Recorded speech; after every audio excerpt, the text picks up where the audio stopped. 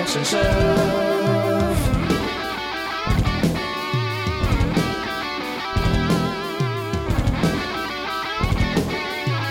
The Action Shelf.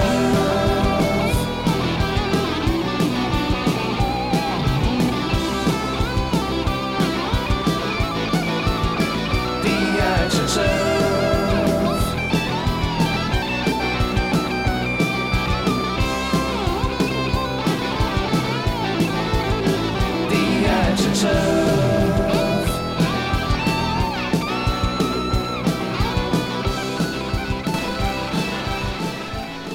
Welcome to the Action Shelf, the podcast that celebrates the glory of B-action movies. I'm John Campbell.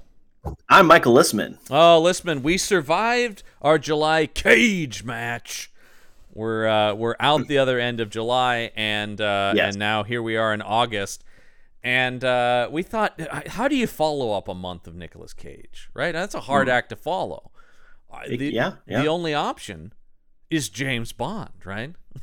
Yes. I think as much as you and I love Nicolas Cage, yes, we needed a fresh breath of air. And I think this was an excellent answer to complement the month. This movie, Cage. But also I think this is a guy who we've wanted to talk about on the show for a while, because I know we're both big Pierce Brosnan fans.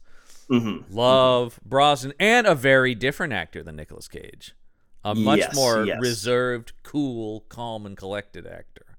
And a very pleasant man to look at. Oh, God. He's very, very nice to look at. I mean, I agree with the fellows over on the James Bonding podcast. Far and away the prettiest Bond. I think so. But he never felt too pretty. You know what I mean? Like, no, because that's like the Lazenby, like the male model look. This guy to me, Brosnan is visually the ideal Bond. Just the svelte, suave gentleman that is kind of like, if you're gonna draw James Bond, he's gonna look the most like Brosnan, I think, of any of the actors. Yes, definitely. And so we find ourselves in 1992 with a film of his called Live Wire. Yes. And I think the fact that we're talking about this ideal Bond, we find Brosnan in a very interesting part of his career. Because he's 3 years out from 1995's GoldenEye, which will be his debut as 007.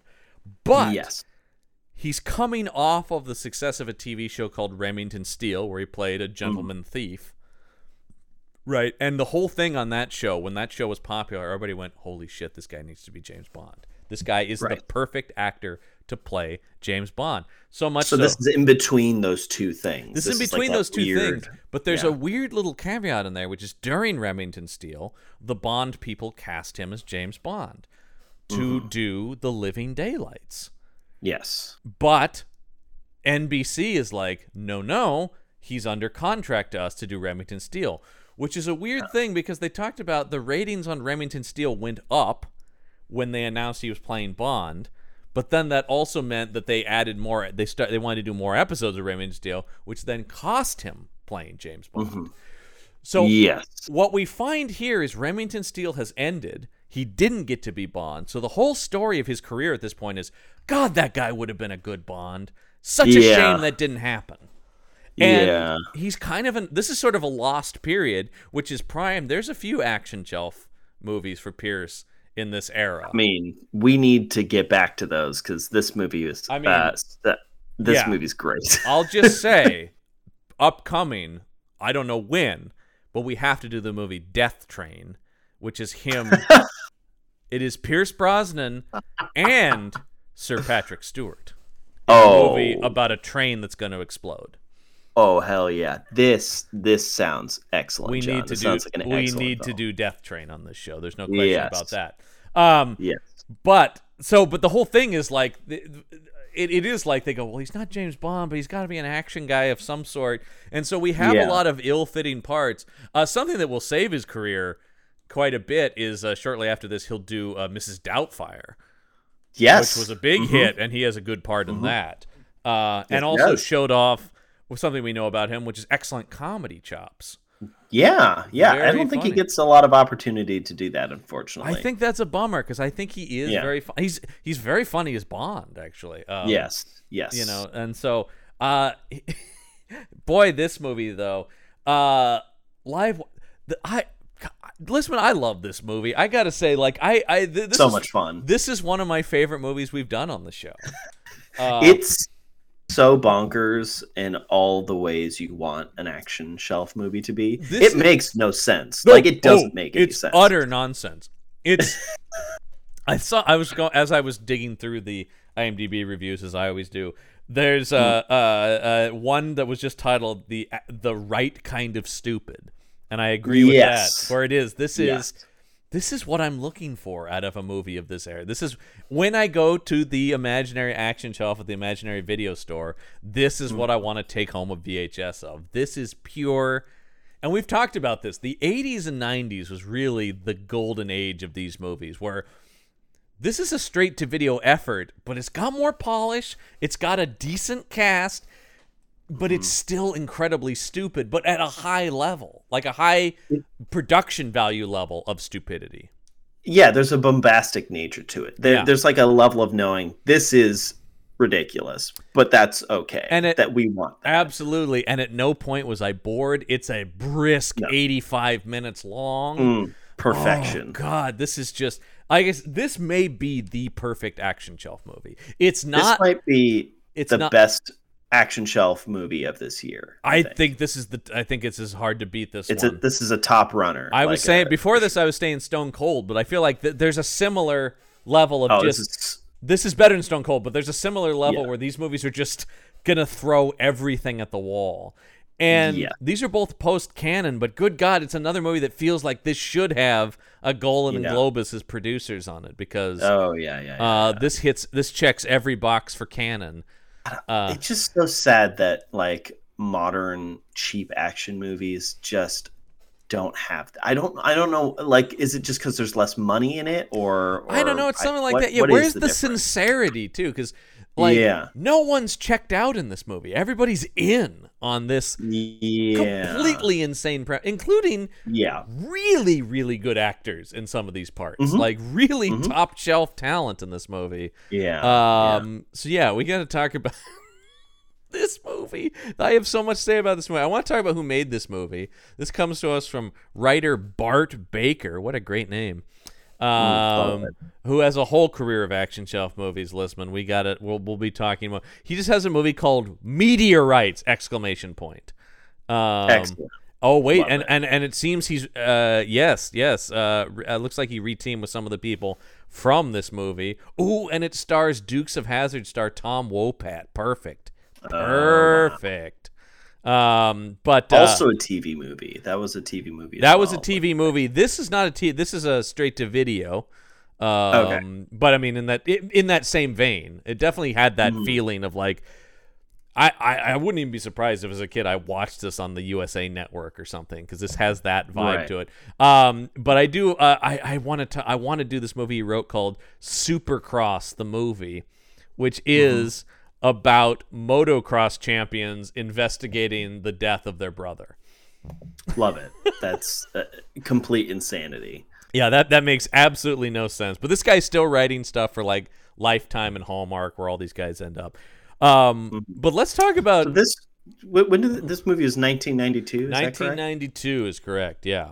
What an interesting time! Like, because some of the movies that came out this year, I like to put. Yeah, did you look up what some of the big releases that year were? Yeah, I did. Yeah, I have a list here. Hit me with some of the big hits of '92. Some amazing films. I know what a great year. I mean, films, Best Picture winner of this year is Unforgiven, which is a fucking masterpiece. Which I have down here. I mean, but that's A League of Their Own. Oh, A League of Their Own. Great. A Few Good Men. Oh, Basic Instinct. Great. Reservoir Dogs. Oh shit! Tarantino starts. Obviously, Unforgiven. Yeah. Batman Returns. Yes. One of my favorites. Last of the Mohicans. Oh. Army of Darkness. Holy shit. One of our absolute favorite movies. Yeah. And Aladdin. Obviously a lot of other great movies. My God, but like, yeah. Great year for films. Great year for big budget Hollywood films. Definitely. So. That's all solid, original, interesting stuff. You know, those are a varied list of movies there. And here we have this is from director Christian Duguay. French Canadian. That's how you get that name. This guy started his career by directing the sequels to David Cronenberg's Scanners, which I've never seen. I'm a big Cronenberg fan, and I love Scanners. I have never seen Scanners 2, The New Order, or Scanners 3, The Takeover. Those might be future episodes. We could maybe do some Scanners sequels. Something tells me they're not as good as the Cronenberg movie, but you never know. Yeah, but this guy also directed a movie I saw in the theater, the 2000 Wesley Snipes thriller, The Art of War, which is an espionage action Snipes movie. But that's probably his biggest movie, because that's a major like Warner Brothers studio movie. And then another one, Listman, that we must do at some point, Extreme Ops. Okay.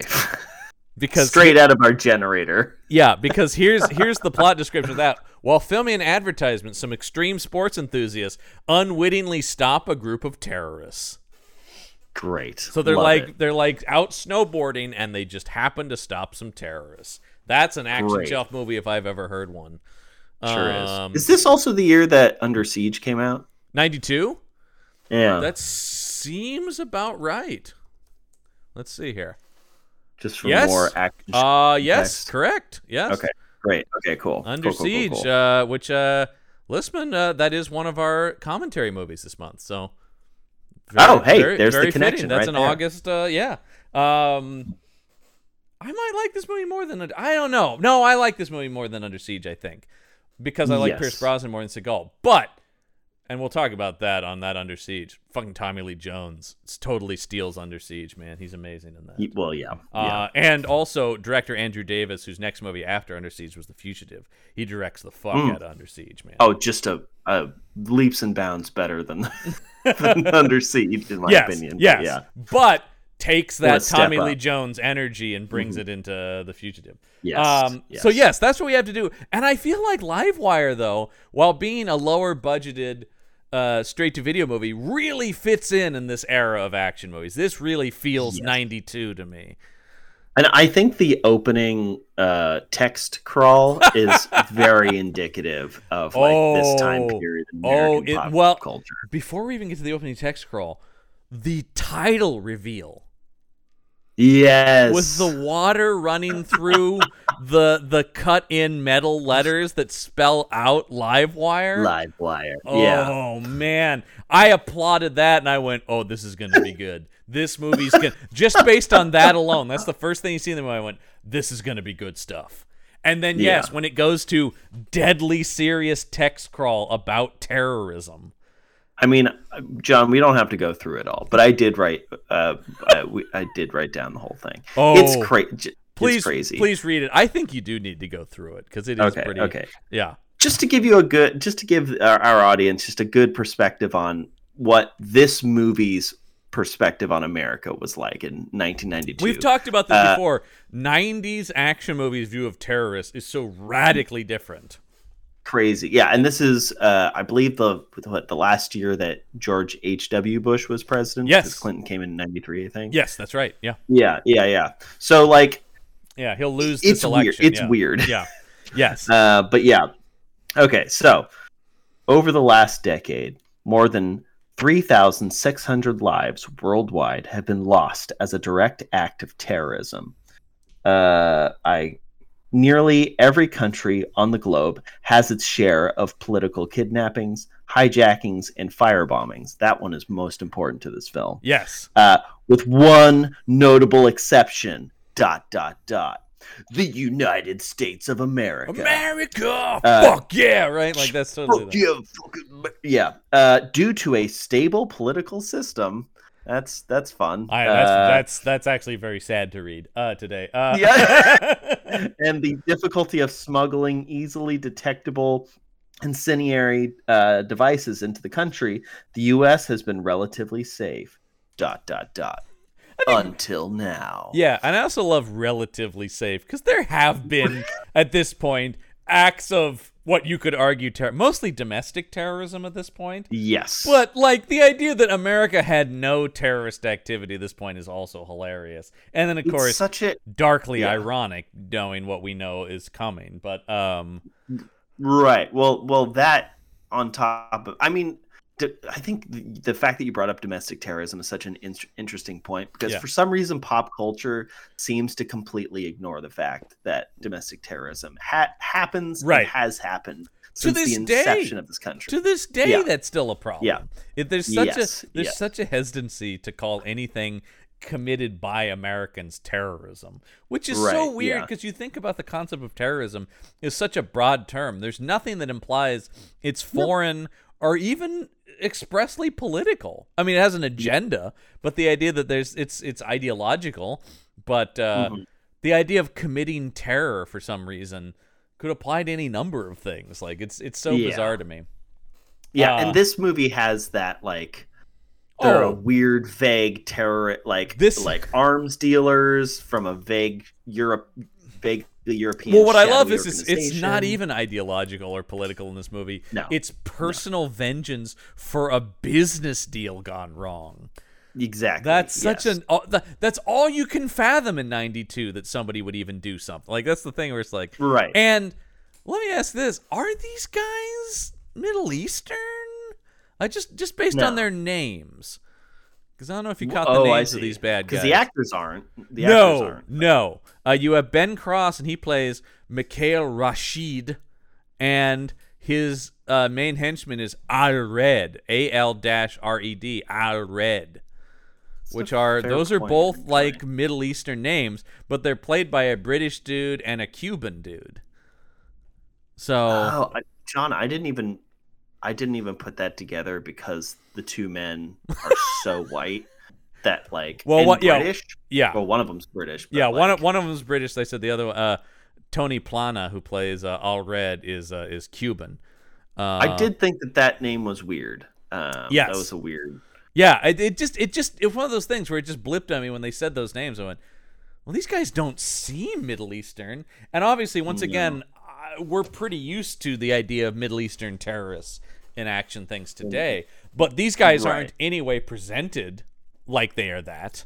No, it's not othering them in that way. No, and they're not even, once again, there's not even ideological. This is all personal vengeance. Yes, exactly. This isn't even, I don't even think this is, it is terrorism, but it's really just murder plus collateral damage.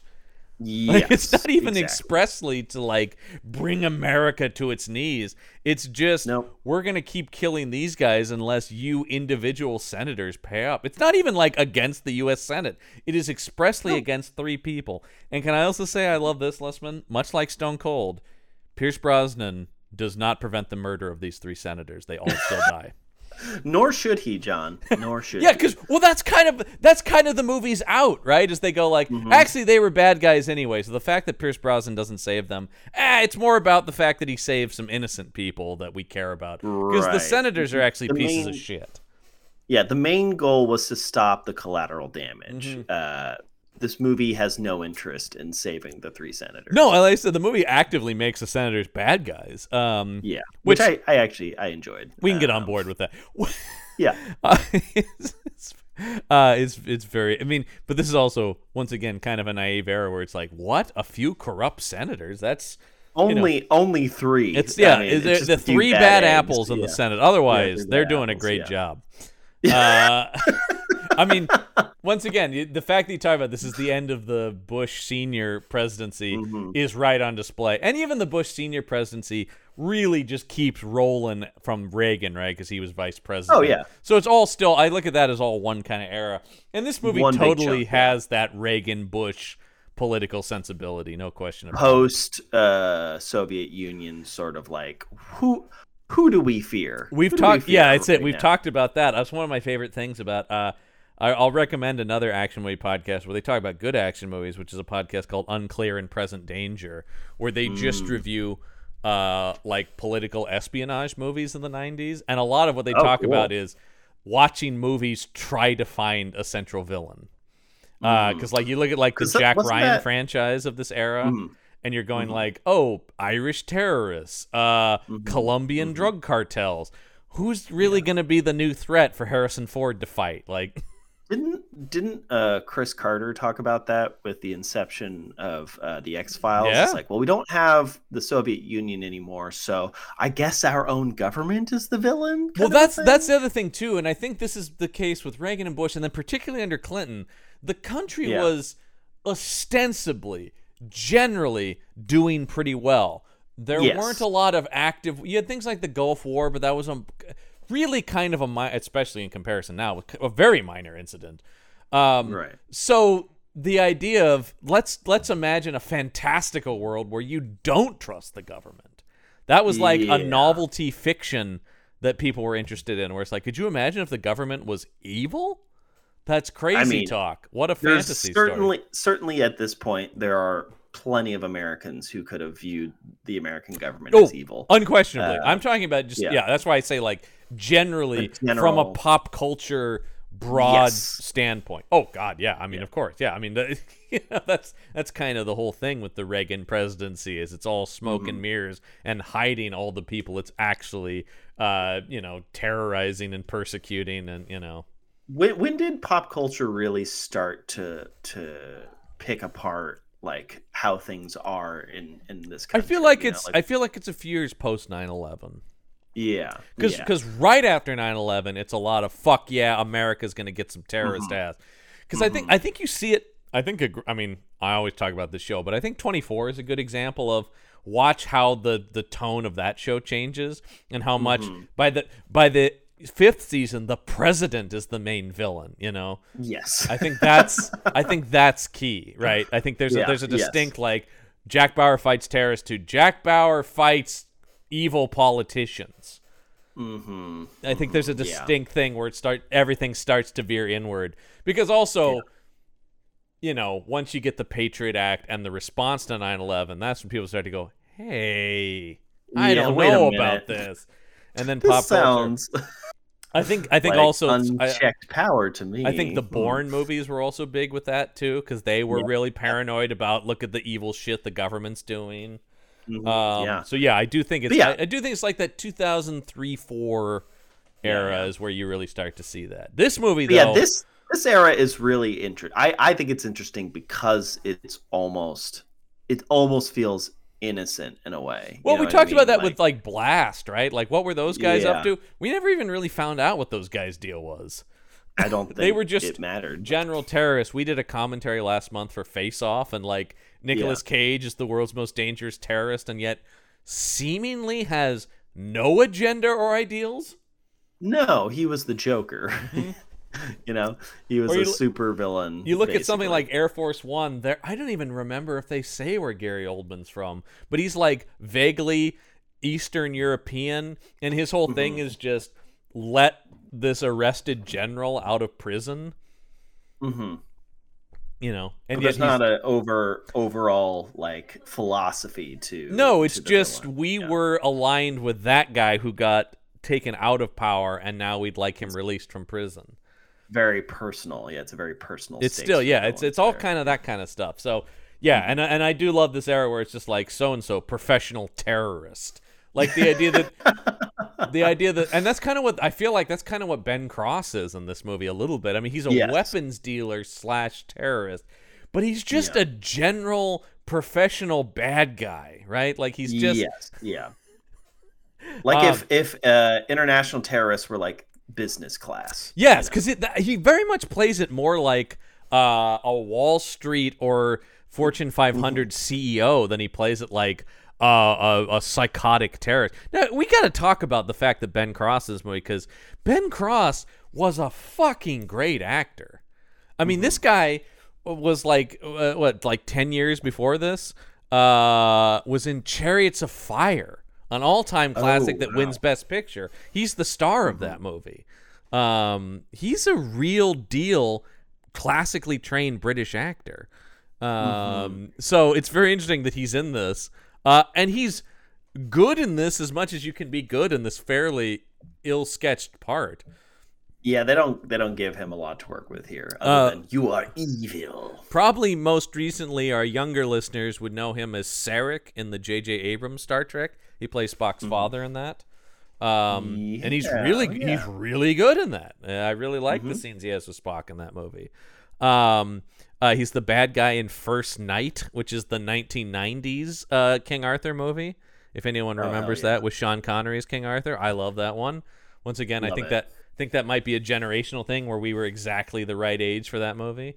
Because I know there are some people that go, that one's dumb. I'm like, are you kidding? But that was like our King Arthur movie, I feel like, as kids. Yeah. And Sean Connery's King Arthur. I'm sorry. End of story.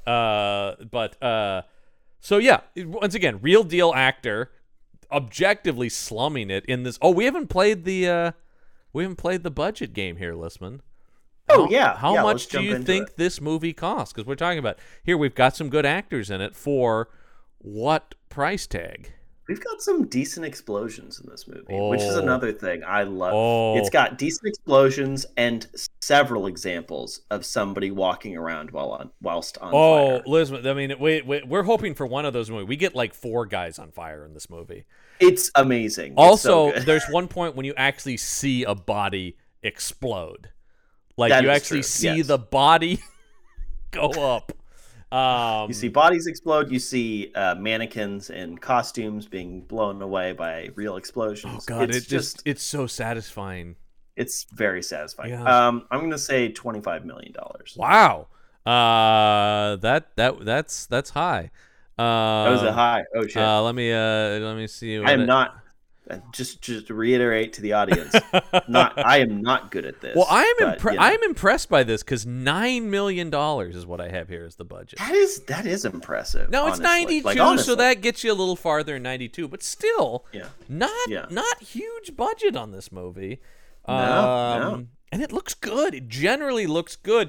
It's small in scale, but pretty decent. This looks like a mid-level thriller to me. Visually speaking, yes, I think this movie works. I think you start to see the seams a little bit with some of the audio. There's some scenes that were very poorly mic'd, it seemed like. Yes. And there's a lot of really bad dubbing. Did you notice that? Where a couple times the volume just dropped out on some dialogue? Yeah, like the first scene with the wife talking to her mom in a kitchen, it was just like, there's one microphone and it's on the other side of the room for some reason. And I don't know why. And so it's like when they're closer to that mic, it's louder. Then all of a sudden it dips out, and you go like, "Guys, come on!" Guys. The other thing I noticed is there's a couple of crowd scenes, but they keep those at a minimum, and they don't show too much. Do. There's not a lot of broad scope in the movie. It's not.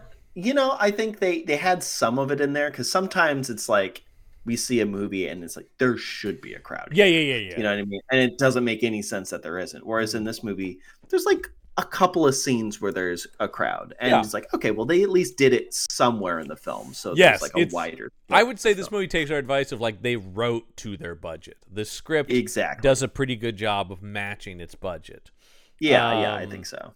So we talked about that opening thing. Now we find, oh God, this beginning scene where we start on a glass of water being filled and we're hearing the sound reverberate through the water initially before we come into the conversation. Weird stylistic choice. Very strange. Yeah. Also, 3 minutes of opening credits. I mean, obviously this is more of a time period with opening credits. But still, for an 85-minute movie. And then probably another 5 minutes at the end. So there's 8 minutes of this movie. This thing runs 75 minutes total. Yeah. Which is great, man. Crazy. It's a brisk movie, which I enjoyed. No fat on the bone here, my friend. Nope. No. So the restaurant, and it's these politicians, and they're joking about Bob Dole. Topical. I love. Oh no, sorry, not Bob Dole. Dan Quayle. Sorry. Oh, okay. Dan Quayle, who was Bush's vice president, who was a famous. Okay. He's the guy who spelled potato with an E and took all the shit in the world for it. Oh, nice. Yeah, he was a famous idiot. I don't think there's a lot of Dan Quayle fans. I think even Republicans were pretty disappointed in Dan Quayle. I don't think anybody on either side of the spectrum remember who that is. So no, he's one of history's most forgettable vice presidents. It's note he never. I don't think he ever took a run at the White House himself. Should we send him a certificate or an award or something? Most forgettable Vice President Dan Quayle. Yeah, but so there's a joke basically about the fact that this guy is he is still alive. About how ineffective he is, and these guys are but one of these guys starts seizing. No. And because we see, this is where we first see Allred, who's in disguise as this waiter. Although, great move, Allred, to very conspicuously leave the restaurant and give an evil stare behind him. Now, he wants them to know, right? Before they blow up, it was me. And Tony Plana, very good character actor who's in a million things. People probably know him as the father on Ugly Betty. He did that for another one. He was on the Punisher Netflix series. He was on Superstore. He's just a guy who works a lot. It has nothing to do in this movie. Other than has maybe the best death scene, one of the best death scenes I've ever seen. It's up there. And so so this guy starts seizing, and then he fucking goes up. And not just, this is a question I have, Lisbon. All right, so they've created a device that causes the body to combust. We should talk about the weapon just up front so people understand. Sure. They've created an explosive device that is indiscernible from water. Yes. And then when you drink it and it mixes with the acid in your stomach, it activates and blows. Yes, exactly. That's correct. But how does a human being produce this amount of fire? John, their description of how it works is so hand wavy that really is. I don't know. It mixes with some chemicals I've never heard of in a process I've never seen before. That is my favorite scene, is when you have the bomb expert going like, well, it's these chemicals, but they've been put through a process I've never seen. And then the movie never bothers to explain that process because they don't want to. Nor should they, because that would just make it stupider. I love movies like this where it's just like, no, people just blow up. But that's the thing. Where does all this fire come from? Because my favorite part of this is this whole restaurant blows up, but the best part is the pedestrian on the street who is engulfed by flames. And this is our first example of a man walking around whilst on fire. It's so good because you don't see this in movies. Like, normally you just see the flames shoot out the windows, but there's a guy standing right there on the sidewalk who just gets consumed by fire. So good. It is good. Great. And then you've got this henchman and then Ben Cross in his car, and they're across the street going, ho, it works. Yes, it does work. Now the plan begins. Yeah. This was a test run, basically, of their crazy new explosive. Essentially. But and the reason why this is important, I don't know if we mentioned like the general conceit of the movie, but Pierce Brosnan, we did mention it. He diffuses bombs for the FBI. Well, we're about to see that because our next scene introduces us to Pierce, or FBI bomb expert Danny O'Neill. Danny O'Neill doing something that James Bond would never do, and the least James Bond opening for a character I've ever seen. But also kind of the most James Bond opening. It's like one 100%. It's also one of those things where, because we see Pierce is defusing a bomb, and what's this? It's a bomb under the seat of a car, and Pierce is right between a lady's legs. The only thing is, Bond would be quippier and sexier about it if he was doing this. Oh, right? He'd be actively trying to fuck this woman if he were James Bond. Instead, Pierce is almost disgusted by this woman. He's just like, why? Like, why do I have to be here? Because we find out... But he's still so handsome that it's just like, well, he is still being very charming. Like I said, this is 3 years from GoldenEye. I mean, we're at peak GoldenEye era handsome. I mean, Pierce is still a handsome dude in his 60s. Oh, yeah. I can't wait to see him play Dr. Fate in Black Adam coming out in the fall here. He looks great. But, good Lord, is he one of the most handsome men to ever grace the screen right here. Just so, because I do I mean, he's handsome through all the Bond movies, but he is so handsome in GoldenEye in particular. I just feel like just his like whole a smoldering, Yeah. like oozing sexual energy. I don't know. Oh my God. This is coming from two very straight men. Oh but, yeah, like, yeah. But I he's- mean, but in he's- that way, I mean, that scene. I always think about that scene in the sauna with Famke Janssen, Yeah. where she's trying to fight him, but they're also kind of having sex. And Yeah, I always yeah. think of that when he gets the Walther and he pulls the hammer back, he goes, "No more foreplay." I love it, man. As a God, kid, you know, discovering sexuality or whatever, it was definitely like he was a role model of like, well, that's what like a sexy guy should be like. Right. Exactly. I yeah, think that's yeah. where like the straight guy aspect of it is just like, well, yeah, that's what a sexy guy is. It's not necessarily Right, that I'm exactly. attracted to him, but I'm just going like, that's the model of what a hot Mm-hmm. dude is Pierce Brosnan. Yeah, he's and the whole thing here is that she's been cheating on her husband, who has now put a bomb in her car. That's a pretty extreme reaction, and also, I mean, implies this guy knows how to make a bomb too. yes. That's the other thing I love about this movie. We'll get into it. I'm pretty sure Pierce Brosnan makes more bombs than he defuses in this movie. Oh my God, I was not expecting a third act of this movie to turn into an episode of MacGyver. I really so wasn't, good. and I was delighted.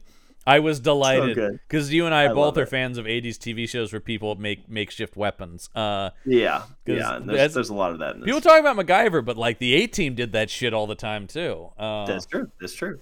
So So in this conversation, does he tell this woman to go back to her husband who tried to blow her up? Is that yes. that seems weird, right? Well, here's the thing. All right, he's played by Pierce Brosnan, so we love him. But objectively, on paper, Danny O'Neill is a huge piece of shit and a very problematic man. And I think the movie was trying to lean into that a little bit. I like think they intentionally, were, in some but ways. Pierce is Like he's very broken up by the death of his daughter. he Spoiler is, alert but I for don't later think we're film. supposed to think like. And Pierce is a weird choice, actually, in some ways for this part, because it almost feels like you think? they almost feels like they want like a Bruce Willis. Yes. Because I think they're going for that John McClane Marriage on the Rocks, Burnout. Very much the energy I was getting from this film, like that But- intention. That was the thing that threw me early on, as I'm going, so Pierce isn't suave and gentlemanly. Because even when he's not James Bond, there's just such a regalness about him that you get, Oh yeah. he plays kings and princes and stuff. He plays politicians, government agents. He's not an American everyman. He is not. No, he's a that. very weird choice for this movie, which in some ways makes it Yes. more and yeah, the accent, which is it's not. Oh yeah, we need to get into this accent, John. Because this also threw me when he opened his mouth, and I'm going, I don't think I've ever heard him try to do an American accent. No, never always before. just and this isn't Irish. just general American accent. This feels very specific. It's like East Coast. I got Massachusetts, Yeah. like Bostonian sort of, Yes. New England style. Further accents. adding to this, I mean, Bruce is Jersey, but in that vein, further adding to this, like, blue collar, workaday cop. Bruce is a handsome man, but like for whatever reason, he gives me more of an everyman kind of. Well, because I vibe, think he is handsome, but he's handsome. Well, he's handsome, but Pierce is pretty. Like Pierce is. Yes. Once again, regal. That he works so well in roles of power and wealth and class. Is this kind of like Tom Cruise in War of the Worlds? Where he's like a just Boston dock worker? Yeah. Yeah, it's like I don't buy Tom Cruise as this, Well, the people talking about Tom Cruise is often at his best when he's not playing anyone you could ever relate to.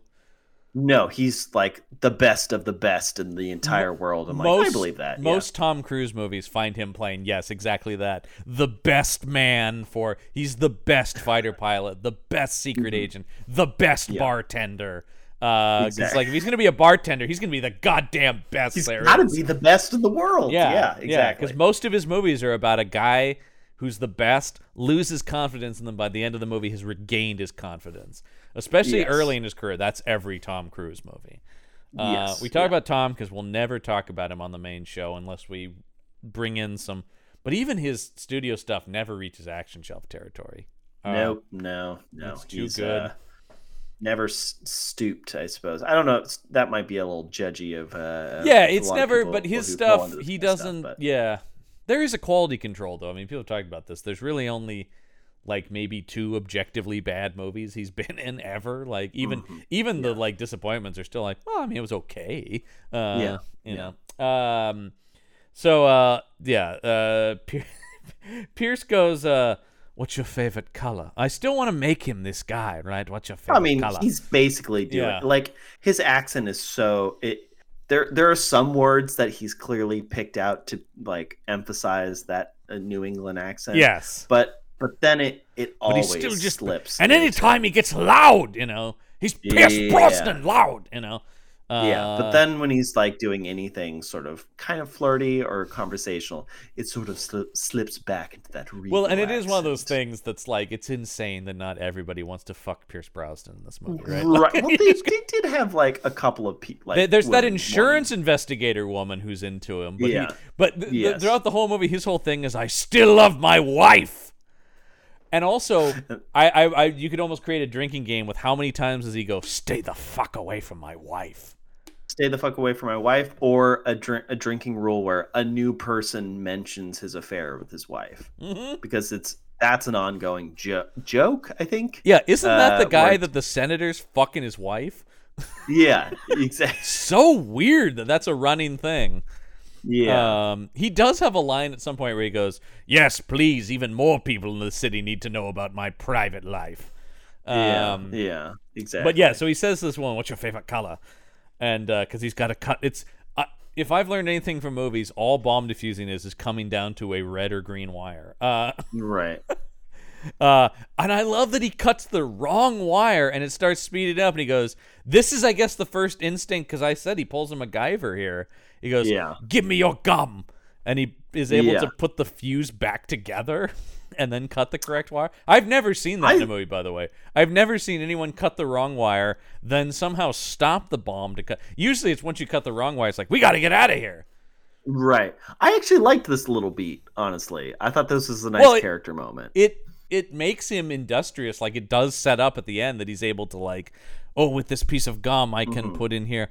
But the other thing that I have questions about with this bomb, Listman, is this a weight-activated bomb, or is this a time bomb? I would assume it's a time bomb because there's a timer. Well, then why does it matter if she's sitting on the seat? Oh, great question, John. I don't think this movie bothered to And ask also, that question. a time bomb on a car, you're really counting that you know how long she's going to be in the car, right? Well, yeah, why don't you connect it to the engine so when she starts the engine, then it blows up? That makes more sense. That's generally how car bombs in movies work. Or, like I said, the weighted thing where as soon as she sits down or stands up, it explodes.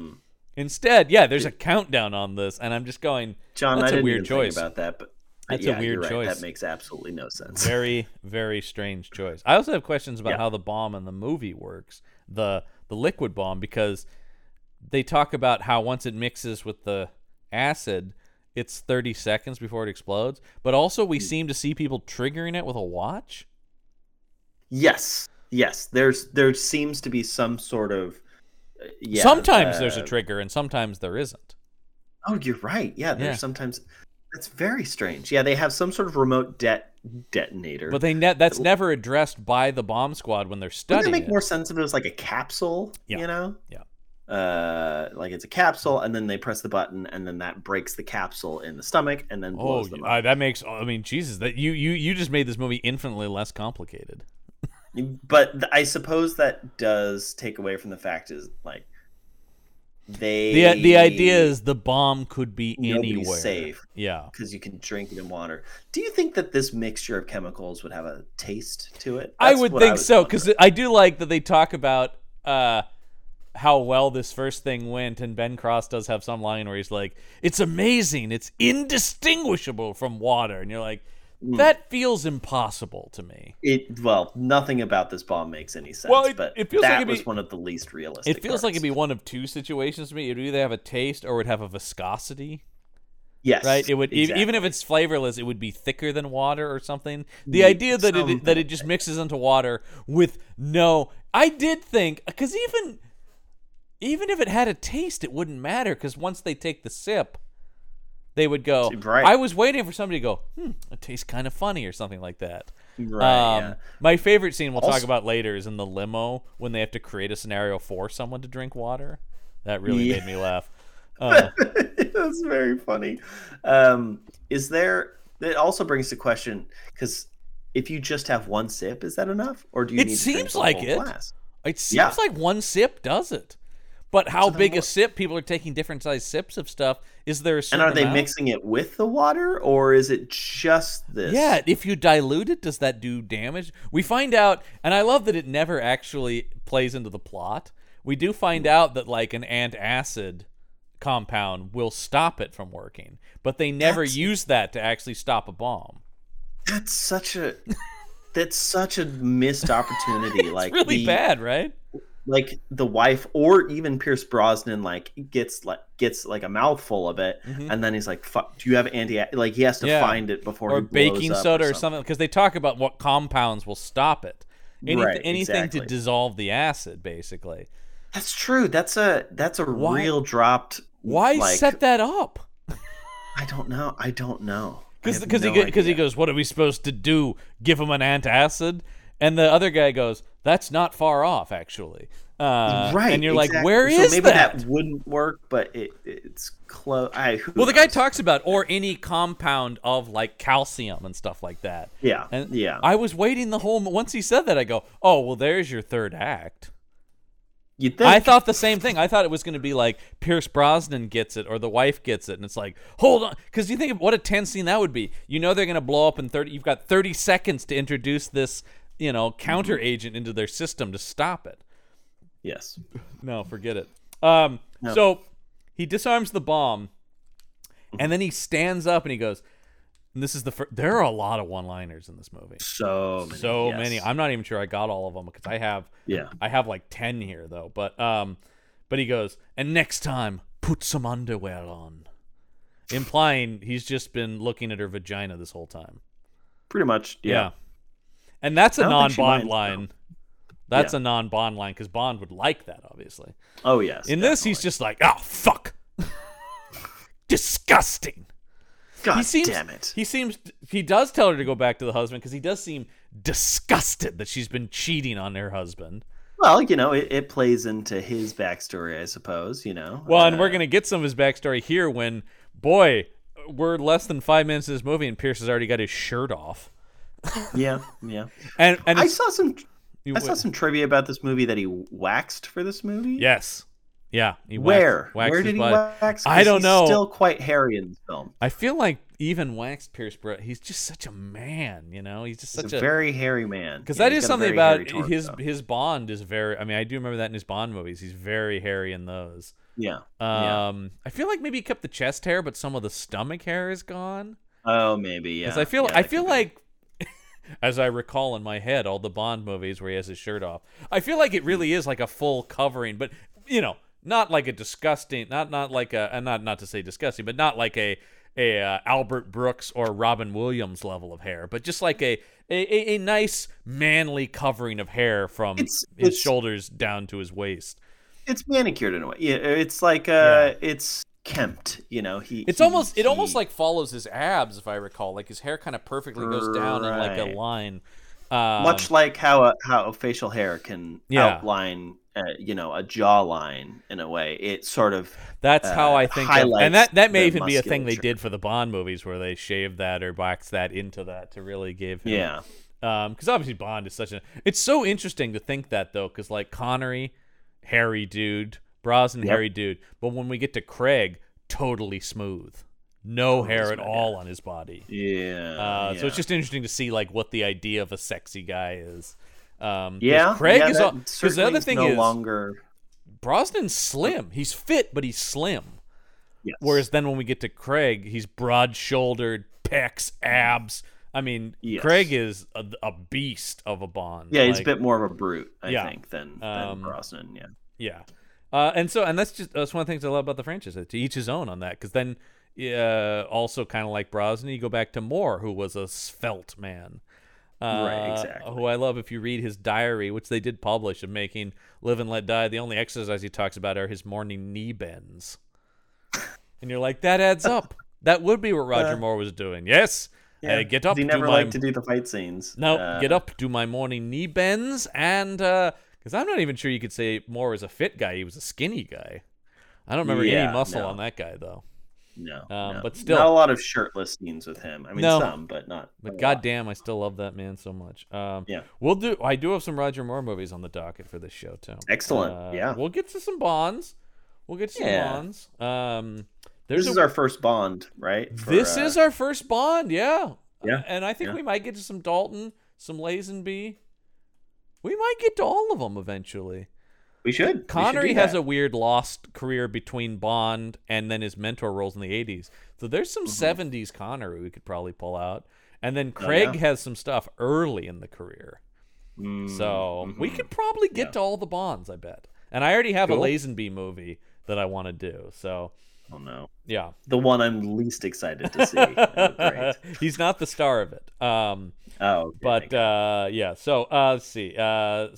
When he takes his shirt off, though, he has a picture of his family duct taped to his chest, which is a weird thing. And I love the other guy goes, "What is that? Some kind of Lucky Charm?" And he goes, "No, I just tape pictures to my chest because I enjoy it." Which I love that he goes like, of course, but you're also going like, no, it's still weird, man. It's still weird, yeah, it's still very weird. Yeah, and then they go, well, there's no time to worry about this thing because we just heard there was an explosion downtown at a restaurant. To which he hits him with a Garfield. I love Mondays. So he has a Garfield one-liner, and I also want to point out, and this is a weirdly, when he says restaurant, this man, yes. Did you hear how he pronounced it? I don't think I paid attention to this. No. He said restaurant. Oh, I didn't catch that at all. Well, okay. I heard restaurant. Yeah. And Maggie heard restaurant. It's wrong either way. Definitely not restaurant. How do you not roll another take on that? That's what I'm saying. Like, no we time. Played it back 3 or 4 times. No time on Livewire, man. There's a bomb, damn it. I love stuff like that. There's a moment like that in Morbius, which is a big studio movie, where Morbius wins the Nobel Prize in that. Okay. There's a scene where Dr. Morbius wins the Nobel Prize. And the love interest for him goes, ever since you won the Nobel Prize. And I'm going, how do you not go back and shoot that again? I was in the one more take. I'm in the theater going, this is like $150 million movie. How do you not go, it's Nobel. Everyone knows it's Nobel. You said Noble. It's in the fucking final cut of the film. Crazy. Yeah, I don't know. Oh boy, Morbius is something where if we made an excuse for bigger budget movies, Morbius is an action shelf movie for sure. Yeah.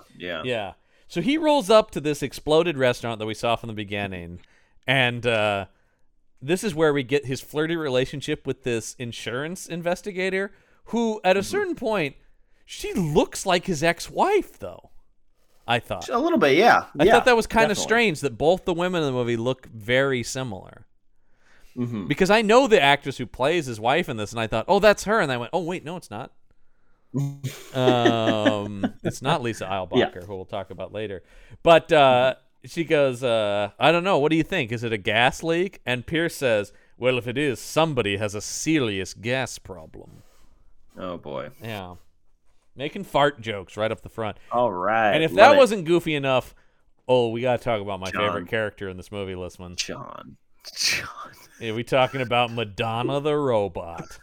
See, I called this robot Horny Can of Tuna, which was Pierce Brosnan's nickname. Oh, yes. Yeah, we'll later find out her name is actually Madonna, which is even weirder. Right. But also, that is very weird. Here's what I love. Bomb squads do have robots. They don't have heads that like look around and stuff like that. They're just the they box don't have a personality, with the usually. Oh no, of course not. They're just a remote controlled device with an armature on it. that can grab stuff so that So if it blows up. This robot is remote controlled, correct? Yes, it is. Yes, it is. Okay. But it has this head that like looks around like it's a person. And also, it's the computer from Star Trek because they can analyze stuff in it. Like, it's the bat computer, right? That is not how these things work. You can't pour a substance in it goes calculating, you know. That's not how that works. Yeah. But no, right away, this thing comes up and gooses Brosnan. Oh! What a great term. I think that's very funny. A very funny term. I love the term goose. He goosed him. Yeah. That's very old timey. But yeah, he does. He gets because it's kind of it's more than a butt grab. It almost gets to taint. Yes, it's like very much coming at trying the to balls. probe Pierce Brosnan. Yeah, and then we see this is the introduction of his partner in the movie, who's Brett Jennings, who plays Shane, and he looks at him like, "Hoo, gotcha." Yeah. Ugh. And Pierce is, this is clearly not the first time this has happened. He keeps getting robots to try and probe me. I don't understand. This is what Shane does for fun. I don't. But it's, I mean, I did think a little bit once again in the James, what is this kind of, because I go, oh God, here's the Q. Here's the Q thing. Yeah. Now pay attention, 007. 007. Because that would be like a Q joke, is a robot would goose Bond. Yeah, definitely. 007. But it would just happen, and Q would like be like, oh, 007, you know. And yeah, Bond would make some sort of joke out of it, like a sexual entendre. Yeah, or it's something. like, oh, really? Yeah, you really give a warm welcome down here in Q Branch. Yeah. Oh, really? Grow up, 007. Yeah. Exactly. Yeah. By the way, I am available for any Bond-related writing gigs that come up. Yeah. I got a million Q jokes. It's my main thing. Yeah. So the big thing they're confused by is they know this whole place exploded, but they found no trace of any kind of explosives. And they say, well, what about the shrapnel? Is it metal? Is it ceramic? And it's bone, which I did think that was pretty gnarly. The people got hit with the shrapnel of this guy's exploding bone fragments.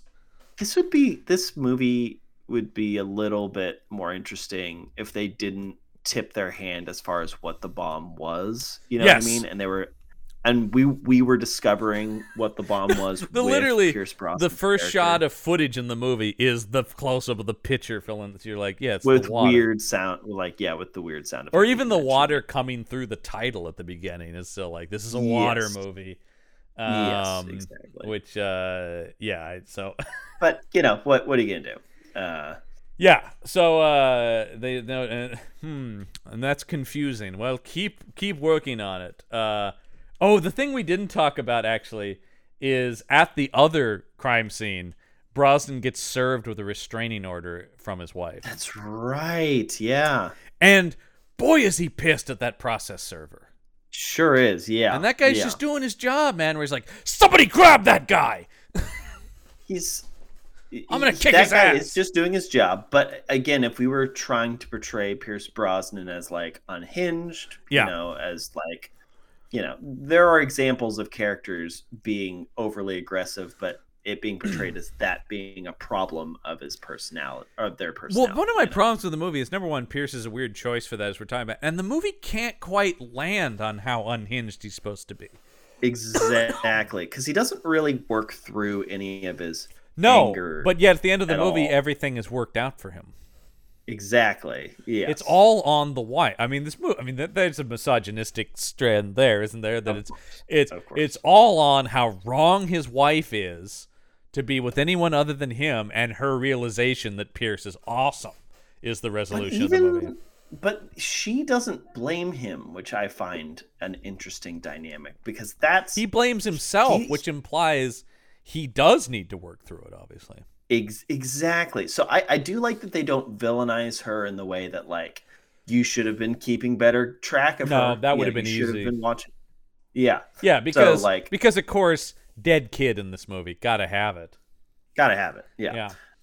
So yeah, it is interesting. Obviously, yes, the transformation is on the wife to just accept his anger issues. And also, I like, guess. he's an alcoholic sometimes, but then that just goes away. Yes, it's only there when they need it, but then as soon as it wouldn't make sense for him to be drunk in the script. Later like, in the no, movie, no. he's drinking a Budweiser at a crime scene. I thought that was insane. And that's Budweiser. When I think alcoholic, I don't think Budweiser. You know what I mean? No. It's not really like a raging alcoholic who's gone off the deep end. Budweiser's not what I It's imagine. going to take a few Budweisers to get you there. And if you already have such a raging alcoholic, you've built up a huge tolerance and really need to get blasted, you're going to be at it a while with Budweiser. Budweiser doesn't even get me drunk, okay? Like I don't drink that much, so... Budweiser is one step away from just drinking water. It is, yeah. It's pretty. It's just kind of unfortunately flavored water. Yeah. No, anytime I see anybody drinking it, and I'm not even a beer guy or a drinker really, but even I know that, like, when I see a Budweiser in a movie, I go, "Ooh, bad choice." It is just to have a light beverage, you know. Yes. Like, you're not there for the flavor. You're there for. Yeah. No, it's Coors who advertise it as being the most drinkable beer or something. Yeah. Like that. Yes. One of those. Which one's or Miller or one of those. Oh, is it Miller? That's the champagne of beers. Yes, Miller High Life is the champagne of beers. Very much not true. Objectively not the case. Objectively false. Yeah. Very true. Oh, what's this though, Listman? I see Budweiser is one of our sponsors here, so we're gonna have to go back and delete. It's the finest of beverages. America makes the best beer. That's why I drink Budweiser. Yeah, Budweiser. But very American name that they have. Yes. Definitely not German in any way. We are frequently using the suffix "weiser." So Pierce just barges into the wife's house, and then we meet who I think is the true villain of this movie, Listman. I think so. Yeah. His bitch of a mother-in-law. They don't make they go out of their way not to make the wife a bitch in the movie, but they put it all on this mother-in-law, including later in the movie when she will actually endanger lives by not handing a phone that Pierce is on to the wife. Yes. Yeah. Even though she'll get her punishment for that by getting smacked across the face with a handgun. Oh, I don't remember that part. When they kidnap the wife later in the movie, it's just a quick thing. They're grabbing the wife, and the wife's like, "Hey, what are you doing?" And the henchman just clocks her with the side of the gun. And I thought that was pretty funny to see an old woman take a gun to the face. You don't see that in a lot of movies. Yeah, they did. They actively didn't want to demonize the wife because they want Pierce Brosnan and her to get back together. But they put it all on because the mother-in-law, before Pierce barges in, is talking about, what a deadbeat Pierce Brosnan is, and you should get with that senator. He's such a nice man. Yeah, he's the senator who has just the weirdest hair. I don't. Well, the thing. One of the weird. It's a weird look. He's a weird choice. Another weird problem with this movie is a love triangle between Pierce Brosnan and Ron Silver. And no offense to Ron Silver, known for playing a lot of kind of sleazy bad guy types. Which I guess I can understand the logic of, like, he's a sleazy politician. Right, but the idea that the wife is, like, really debating these two options, and you're like, that guy needed to be a little bit more polished, I think. I just think Ron Silver's a weird choice. Yeah. A little bit more in the realm of Pierce Brosnan, you know? Right, exactly. Like, she has a type or something, you know? Because let me just say, the movie never convinces me that she has any chemistry with the senator. Nope.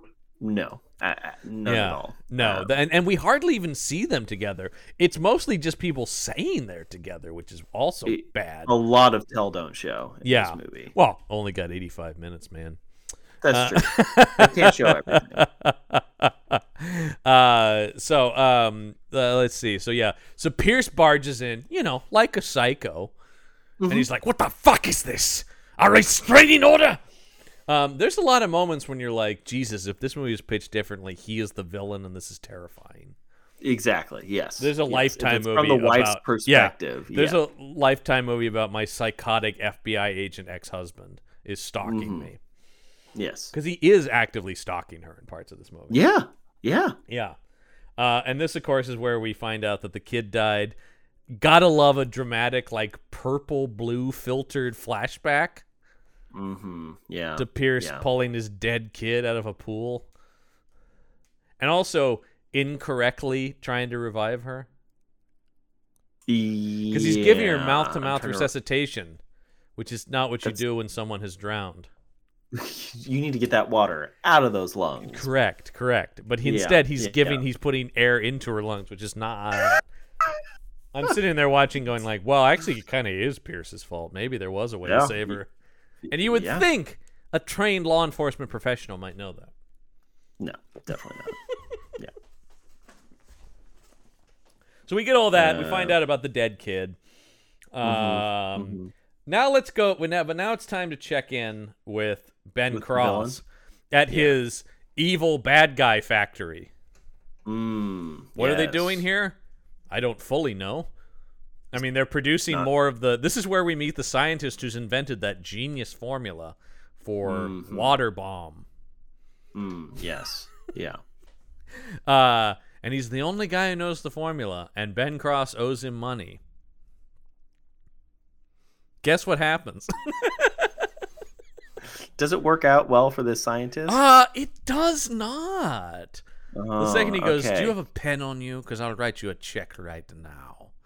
This, for a very long time, was in the running for me for the best kill of the movie. Unquestionably, because he jams this pen into the back of the guy's neck.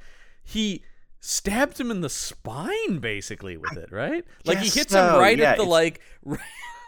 right at the base of the skull. Yeah. It's pretty gnarly. Yeah. I was and, like, wiggles it around too. It's pretty nasty for pretty sure. Good. Most Yeah. of the kills in this movie are pretty satisfying. We often go so long without a satisfying death. In this movie has a lot because there really aren't any just standard shooting deaths. Everybody dies in a crazy way in this movie. I think that's why I love this movie so much. Yeah. It's not Pierce Brosnan going around with a gun shooting people. No, he doesn't shoot anybody in this. No, not with a gun. Other than with nails, which is I'm gonna put in an argument is in the running for best kill. Because that's amazing. Yeah, he shoots a guy with nails, which is awesome. Yeah, that's sort of the thing. We're always just looking for like a standard shooting or stabbing, whatever. And here's a stabbing, but it's with a pen at the base of the neck. Like, Jesus, I've never seen that. Did you think that the villain was going to give a one-liner after killing this guy in this very specific, eccentric way? It's interesting. He has no one-liners here, but then he starts with the one-liners down the stretch. Yeah.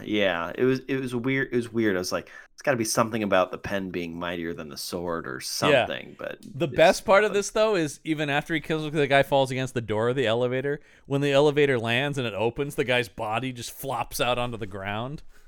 Yes, yeah. And he's just like, clean that shit up. Ben Cross is giving like good supervillain energy, even if the part's underwritten. He's got a vibe about him that is great. And so, he stabs the doctor. The formula is undetectable, so it's all working. Let's see here. Oh, yeah. This is where we find out about his whole deal. He calls up Philip Baker Hall. Oh, we just lost Philip Baker Hall the other week, too. The late, great, one of my favorite character actors who plays this senator here. Philip Baker Hall, a regular of Paul Thomas Anderson films, and a Larry David favorite. He was in both Seinfeld and Curb Your Enthusiasm, and a billion other... We just saw him on The Rock, actually, Listman, which we did a commentary for last week. Was he? He's the CIA director. He's one of the guys in the, control room. Situation room. He's some national security advisor or something in that. Secretary of Defense. I don't know. But here he's a senator, and I love that Ben Cross just calls him up. This kind of reminds me of Burt Reynolds in one of our favorites. God, what was that movie called? I even forgot what that movie's called. The one where he's like, "Sweet dreams, asshole." Yeah, because he's calling. That was the Raven, right? Or yes, Raven. That was it. Yeah, I knew it was just a one-name thing. Yeah, but this is similar to that, where people are just calling senators to threaten them in these movies. I don't think you can just get through to a senator in their office. Unless they were trying to make a point of like, I can reach you anywhere. Well, because Philip Baker Hall goes, you got a lot of balls calling me here, so whatever. It's like, right, yeah. And what he wants is $10 million. So the whole backstory is that these senators made an arms deal with Ben Cross and then backed out of it, right? Isn't that that's the impetus of the whole movie? I believe so. Which, for how insane this movie is, that is such a boring motivation. What a dull, boring... This guy just wants money for arms. He wants $10 million. And $10 million in the world of politics is so little, too. It was only a little bit more than the cost of this money, or of this movie. So, like, yeah. There's something funny about, like, Philip Baker Hall telling this guy to go fuck himself over $10 million. Right, exactly, yeah. Because he's like, well, you're going to pay me what I'm owed, or more people are going to explode, Yeah, exactly. And he's just like, whatever, fuck off, asshole. Like, good call, Philip Baker Hall. Yeah. Who once again, boy, if you really want to see him at his best, watch Paul Thomas Anderson's first movie, Hard 8. It's one of the only leading roles he ever got, and he is amazing in it. He's also great in like Boogie Nights and Magnolia for Anderson, but goddamn, Hard 8 is a little unsung noir gem that I recommend. But once again, I'm in the bag for PTA. Yeah. So anyway, so he's called that, and he's pissed off about the money. That all sets that up.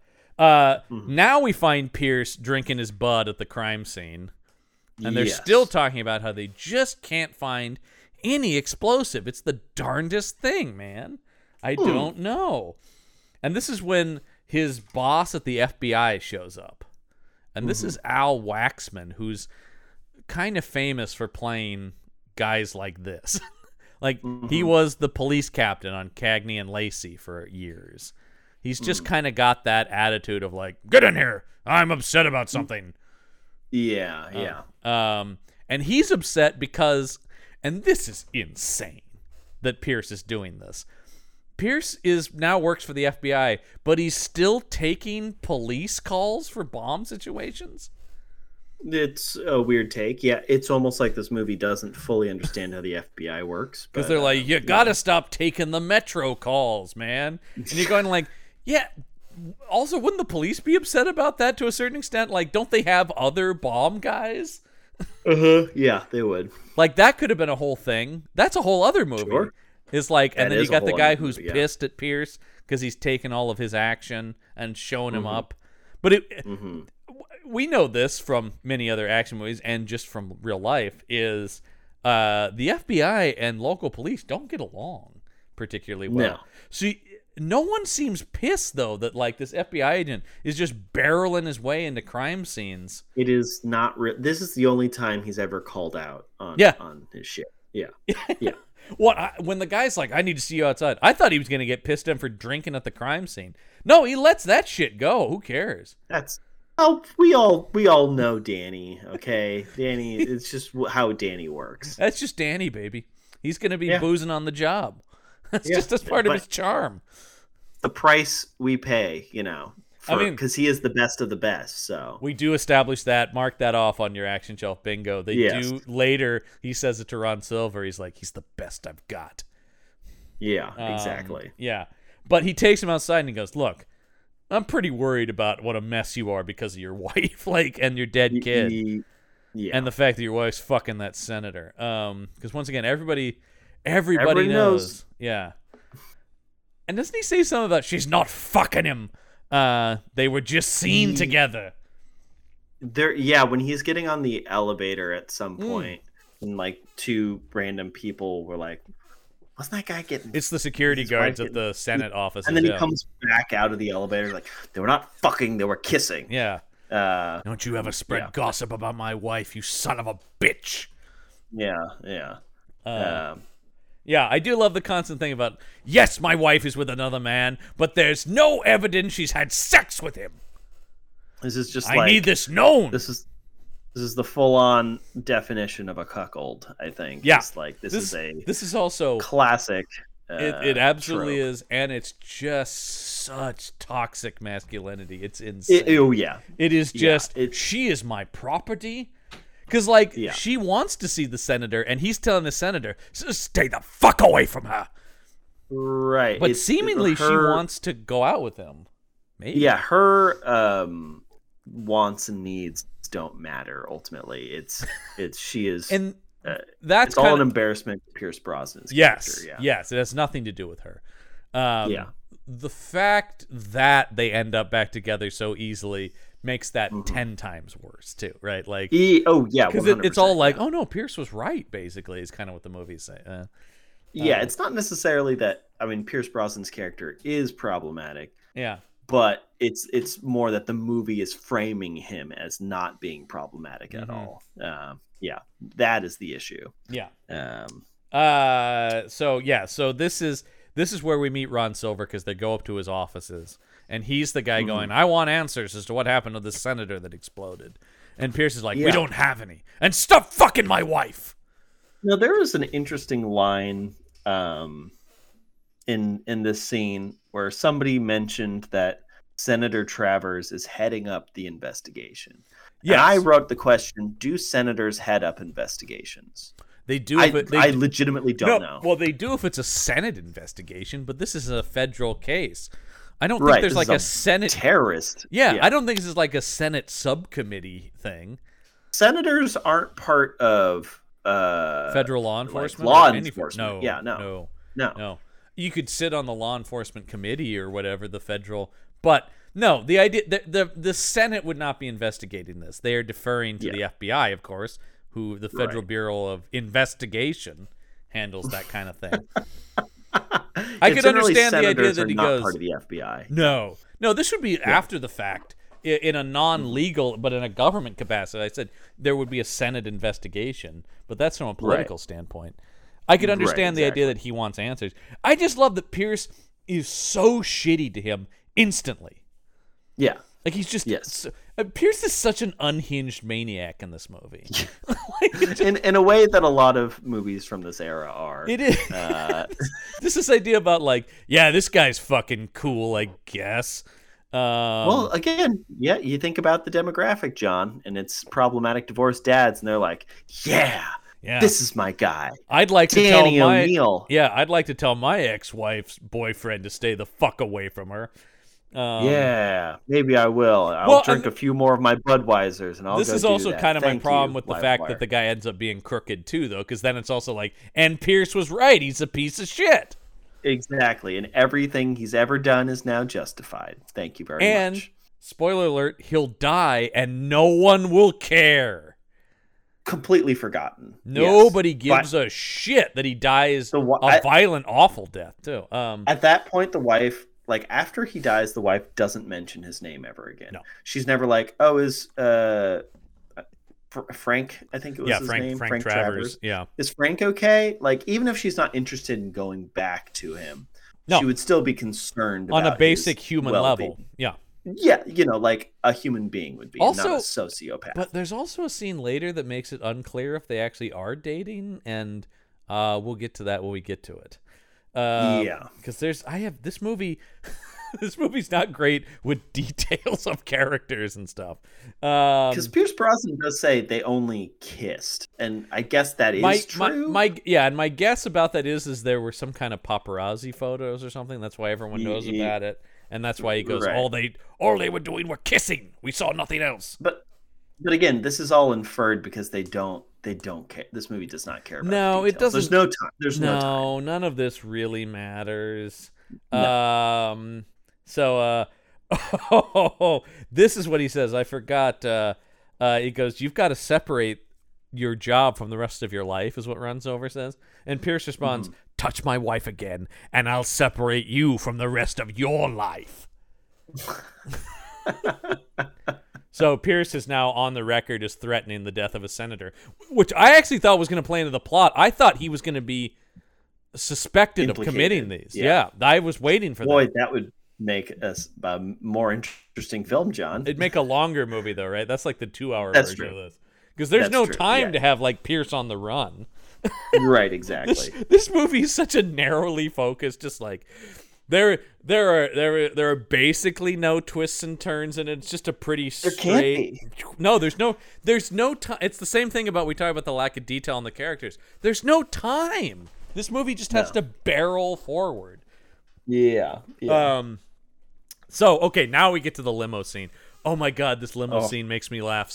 So one of Ben Cross's guys has infiltrated the driving pool of the Senate, because they even mention, I love these going by Salvatore. That's Salvatore. He's been here for 3 weeks, they say. So this guy has just been driving senators around for 3 weeks to establish his cover. It's a little bit like Stolen, where Josh Lucas actually got that job as a cab driver. Yes. And so that's it. This guy's really just driving senators around. But we see him replace the thing of water. It's like a decanter of water. Yes. Yes. I thought it was going to be liquor of some sort. It's weird that it wasn't. Well, that's a good question. Could they put this in liquor? I mean, that would mask the flavor. Could they put it in something else? That's never brought up. It's only water. It's only ever water that it either is put in or is made to look like. Right. Because I understand they couldn't put it. clear. They talk about they can't put anything acidic, but that wouldn't be everything by any means. No. I would have loved to have seen a mistaken thing where it ends up in orange juice and explodes, though. Oh God! Somebody. Yeah, that'd be excellent. We've been experimenting with this, and the orange juice test didn't go well. So anyway, he replaces it. Philip Baker Hall gets in.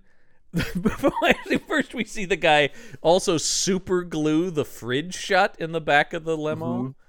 And Love it. Yeah, and so they're driving, and this guy cranks the heat up. I just love the idea that it's not enough. It's like, also we need to make him drink that specific water. Yes.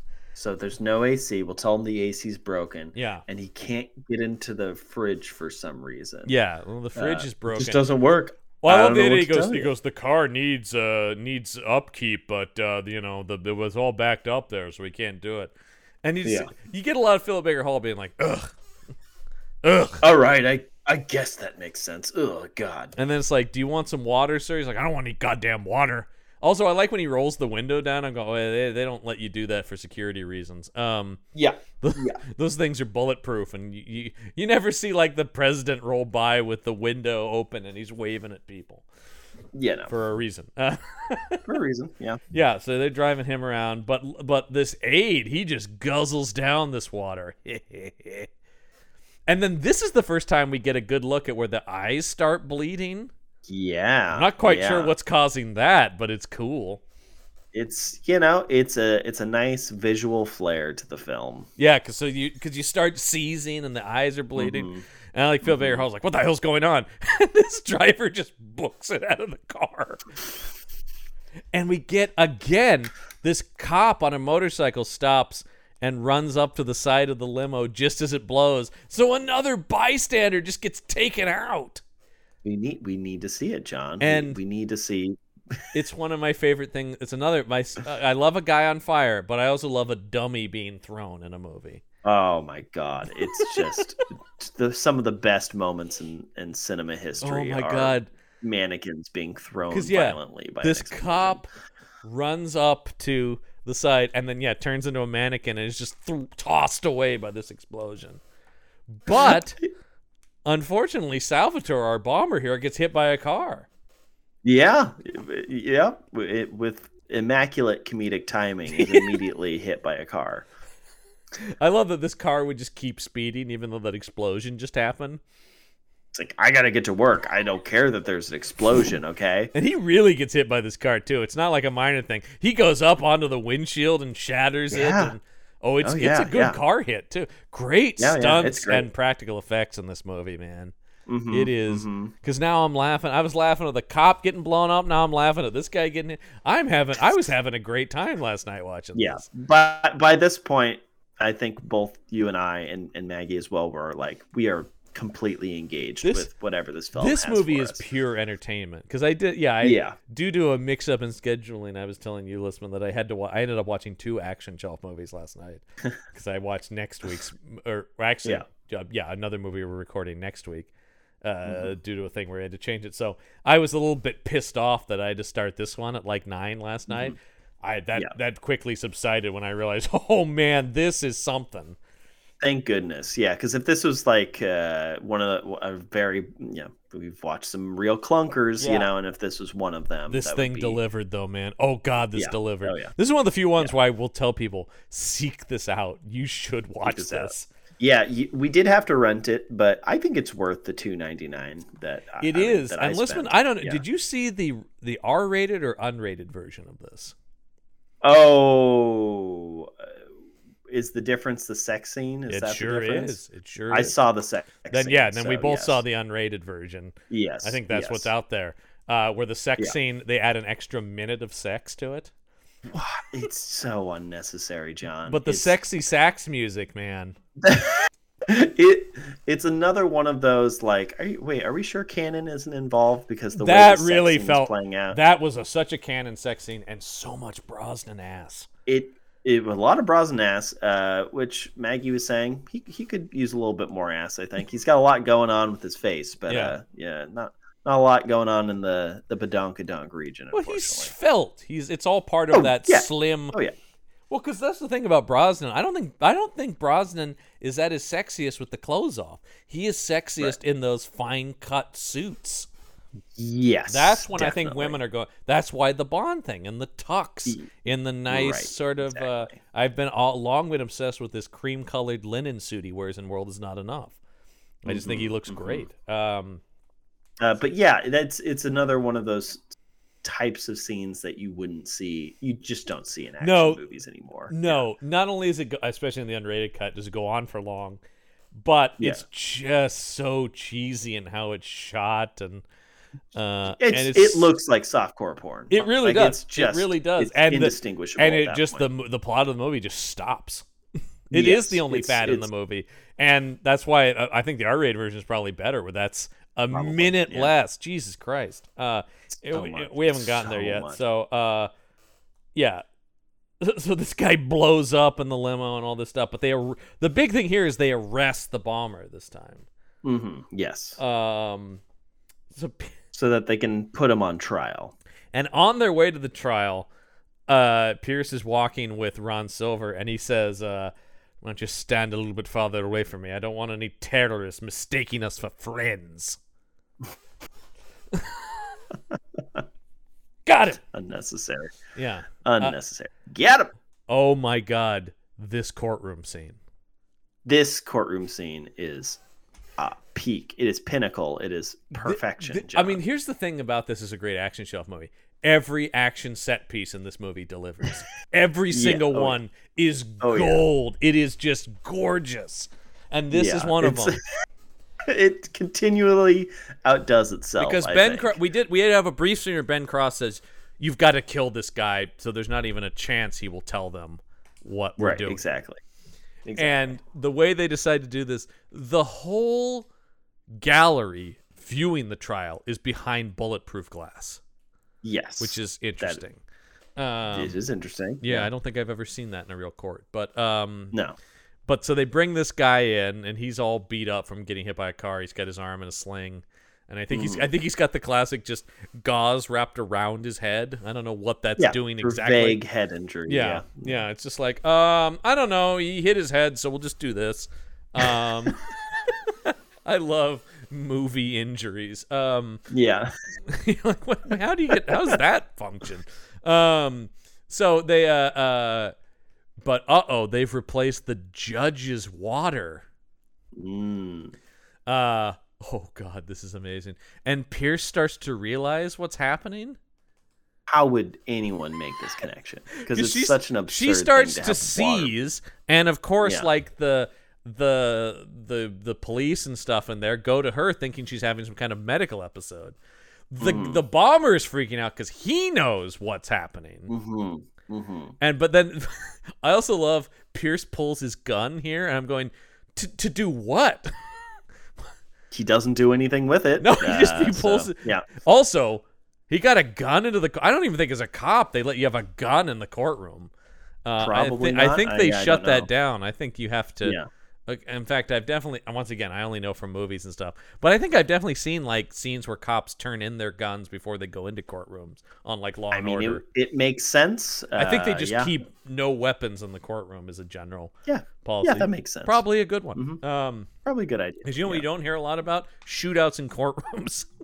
Not really. Don't hear about Definitely that. don't hear about this happening. No, this is new. And the oh my god! So the judge falls over her stand, and this is great because we actually see her body explode. Right. It's another dummy packed with explosives. Mm-hmm, and Pierce is doing the action hero thing of everyone get out. You know, it's gonna blow. Running and screaming. Yeah, you know. But then the best, John, I love that the flames are so continual and so hot that the bulletproof glass starts to balloon out. Yep. So fucking funny. That's insane. And then eventually bursts, and it's just like, yes. You're telling me this bullet resistant glass, this fire is so hot and so powerful. It destroys bullet resistant glass. That is wild, man. That is wild. Because we got to have Pierce get tossed by the explosion, right? Exactly, yeah. And this is a weird choice for the villains to do, because aren't they tipping their hand? They're giving away. Well, because this is where Pierce will figure out how it. Yeah, exactly. Yeah. Because just before she exploded, she took a sip of that water. The water's the key. And they go in and find the pitcher. Yeah. And they pour it into the robot, who tells them, well, we don't know. We don't quite know what the robot tells them. All we know is there's a printout, and the partner goes, "That ain't water." Okay, so I guess that line clarifies. It's a full replacement. It's not. Yeah. None of it is water. It's not in water. Right. It is, the whole thing is the explosive. Yeah. That's interesting. Yeah. Then we cut to drunk Pierce Brosnan in a bathrobe. God, what a mess. What a handsome, beautiful mess. He is, because the wife comes to see him to make sure he's okay. He thinks, obviously she's looking to get down. She's not. I heard later on in the film there's going to be a minute of this, so maybe. But you want to talk about what a mess he is here. He starts making out with her. She's like, no, and then he just breaks down in tears and starts talking about their dead kid. This man is unhinged. Yeah, fully. Yeah, what a swing from very, very horny to very sad immediately. Well, also you talk about him being shitty. After he kisses her and she says no, he goes, then what'd you even come here for? Right, yeah. What? Yeah. Wait a minute. Holy fuck. You're only good for sex, baby. And you know that the target audience is like, yeah, I want to see some titties. You'll get your titties later, fellas. Yeah. But depending on which version you're watching. Yeah. Thank God we watched the unrated version. We saw them titties. Yeah. We haven't talked about it. Then the movie doesn't do a lot. Lisa Eilbacher plays Terry, his ex-wife here. She's a good actress too. She best known as Eddie Murphy's love interest in Beverly Hills Cop, which is one of my favorite movies. Okay. And I think a future commentary for us at some point, because that's an action classic.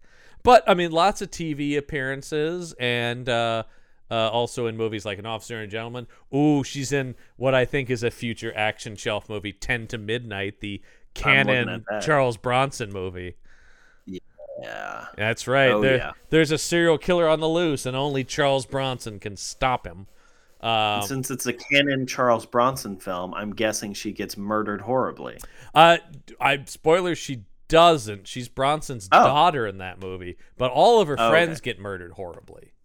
But Bronson's got to save his daughter, obviously. Okay. Yeah, she's like the main character in that. And then and then this. So yeah, good actress, very attractive woman. Which means you got to take that top off, at least in the unrated cut. Yeah. Which is very canon. I think the general canon to it was always like, look, honey, we don't care what you say as long as you take your tits out. Really, that's right. Exactly. That's it. This is also part of the interesting time period of like before the internet was really what it is now, you know? Yeah. And like, Well, we got to put it in here. 'Cause This will make people watch it. It will sell the movie. Yeah, that's a weird Exactly. thing too. Whereas now people are like, we don't need this in our movies. Who cares? We can just get it anytime. I will say I am, and it's not like I'm upset about seeing these actors unclothed, but I will say even in modern stuff like on HBO shows, I always roll my eyes at these graphic sex scenes because I'm just going like, can we just get back to the? It always I'm just like I'm secondhand embarrassed for the actors. Number one, and number two, it's always just like the plot will not be progressed. I have seen very few sex scenes that actually do like stuff for character, and you can, and that's possible. Yeah, but, and I think that's appropriate. I think that's fine. Yeah, you know, absolutely. I'm fine with that being. But the whole idea about this sex scene is necessary to the plot is very rarely true. Well, and if characters have sex, you can start that. You can imply that. Yeah. But here, just watching them go at it. Yeah, and also, it's another thing. It's another thing too that watching this, you're going like, no one ever has sex like this. No, of course not. that's another thing too. I also like Apatow's really good at doing like awkward real sex in movies where you're like, oh yeah, it's kind of weird and funny and uncomfortable, and I like that kind of stuff too. Yes. But here it's just so like it's so Cinemax. Yeah, you know, it's very Cinemax. That's what I was saying. This is like as a kid when I would watch USA Up All Night, and they would show like exploitation crap like this. I watched a lot of action shelf kind of movies at like midnight on USA. And it was stuff like lots of horror and action stuff, but lots of these kind of sex scenes. Yeah, it's like, this is a weird because these are also true in horror stuff too. Horror and action in particular do a lot of these. Oh yeah, and that's pretty much all I was watching as a kid. So I just assumed all sex looked like this as a kid. So it must be. Yeah. It must be like that. What else could it be, John? So boy, was I disappointed when there was no saxophone music. Well, I mean, you got to step up your game, I guess. I don't know. Yeah, maybe I've just been having too much bad sex that involves. I don't hear any saxophones. There needs to be a live saxophone player, in my opinion. Otherwise, is it even? Yeah, is it even sex? Yeah, really. At that point, come on. Yeah. So anyway, oh God, Ron Silver's playing squash, and Ben Cross shows up in the locker room at the squash club. Oh, that's funny stuff. When he's in the mirror, he wipes the steam from the mirror, and there's Ben Cross. Yes. Saying the same thing he says throughout the whole movie, basically. Where's my money? There's I wrote down a one-liner from the villain, but I don't think we're there. I don't think we're there yet. Actually. Is it in this scene though? Probably. It's we'll just because he basically comes here. He goes, "I want my $10 million, and now you know I'm serious because I've just killed another senator." And and so he demands his money. What's the one-liner? Is it here? Someone's going to blow you wide open. Yes. Quite literally. Yes. Yes. That is here. I didn't write that down actually. Someone's going to blow you wide open quite literally. It's just so funny. It's very fun. Because, that's his whole thing. It's just kind of like, well, I've blown up the other senators, so it's on you, Ron Silver. Oh, that's very funny. So it basically Ben Cross just keeps showing up to go, do you have my 10 million yet? No? No? Then more explosions! I guess you'll blow up then. And I did think, like, so if he blows up Ron Silver, then he's blown up all the guys who owe him money. Then what do you do? Then what are you going to do? I don't know. It's another classic villain going like, well, I don't quite understand what this guy's end game is. I guess I mean, and the other thing I thought about too, couldn't he make way more than $10 million selling this insane formula for the perfect hidden explosive device to criminals and such? Yeah, that would make a lot of sense. But instead, he murdered the person who developed the explosives. Yeah, because he's an idiot. Another dumb villain. Yep. So the thing the FBI figures out is that all the senators who have been blown up had signed on to an anti-arms bill. Okay. But the only were one... they the only 3 who did? It seems like, because they say the only one left alive is Ron Silver, so he must be the next target. So if they all signed on to an anti-arms deal bill, that and they're the only ones, then it passed? They sponsored it. I think it's up for vote, is what they say. It hasn't happened yet. Okay. They sponsored the bill. Okay, yeah, right. They sponsored it. Okay, I see. Yeah. But Ben Cross wants to stop that because they were supposed to buy arms. So basically what this implies is they were going to buy arms from Ben Cross. They then didn't, and instead decided to ban arms sales. Yeah, they did a 180 on it. That's maybe to hide their guilt. Yeah, perhaps? I don't know. That's pretty nuts, though. Yeah. So, or so they could get more money, because we'll find out later that Ron Silver's being paid off, but paid off by who? The anti-gun people? Yeah, the anti-gun lobby. and all their money and influence. Very lucrative anti-gun money that's in government. That's what I don't understand. They don't make it... We get that Ron Silver's crooked, but I don't quite understand who's paying him off. Right, exactly, yeah. Once again, he's sponsored... Isn't an anti-arms bill a good thing? Right. Corruption isn't just 3 senators. It's not really how that works. Right. But all right. But also, like I said, they're sponsoring less guns, which I'm on board for this bill, conceivably. You'd think, yeah. Weird. Boy, this movie is really uninterested in exploring any of this. Oh, the actual plot mechanics of the movie make no sense. It's all about these awesome action scenes. They clearly the screenwriter was like, okay, we're gonna have an explosion in a car. We're gonna have an explosion in a restaurant. We're gonna have an explosion in a courtroom.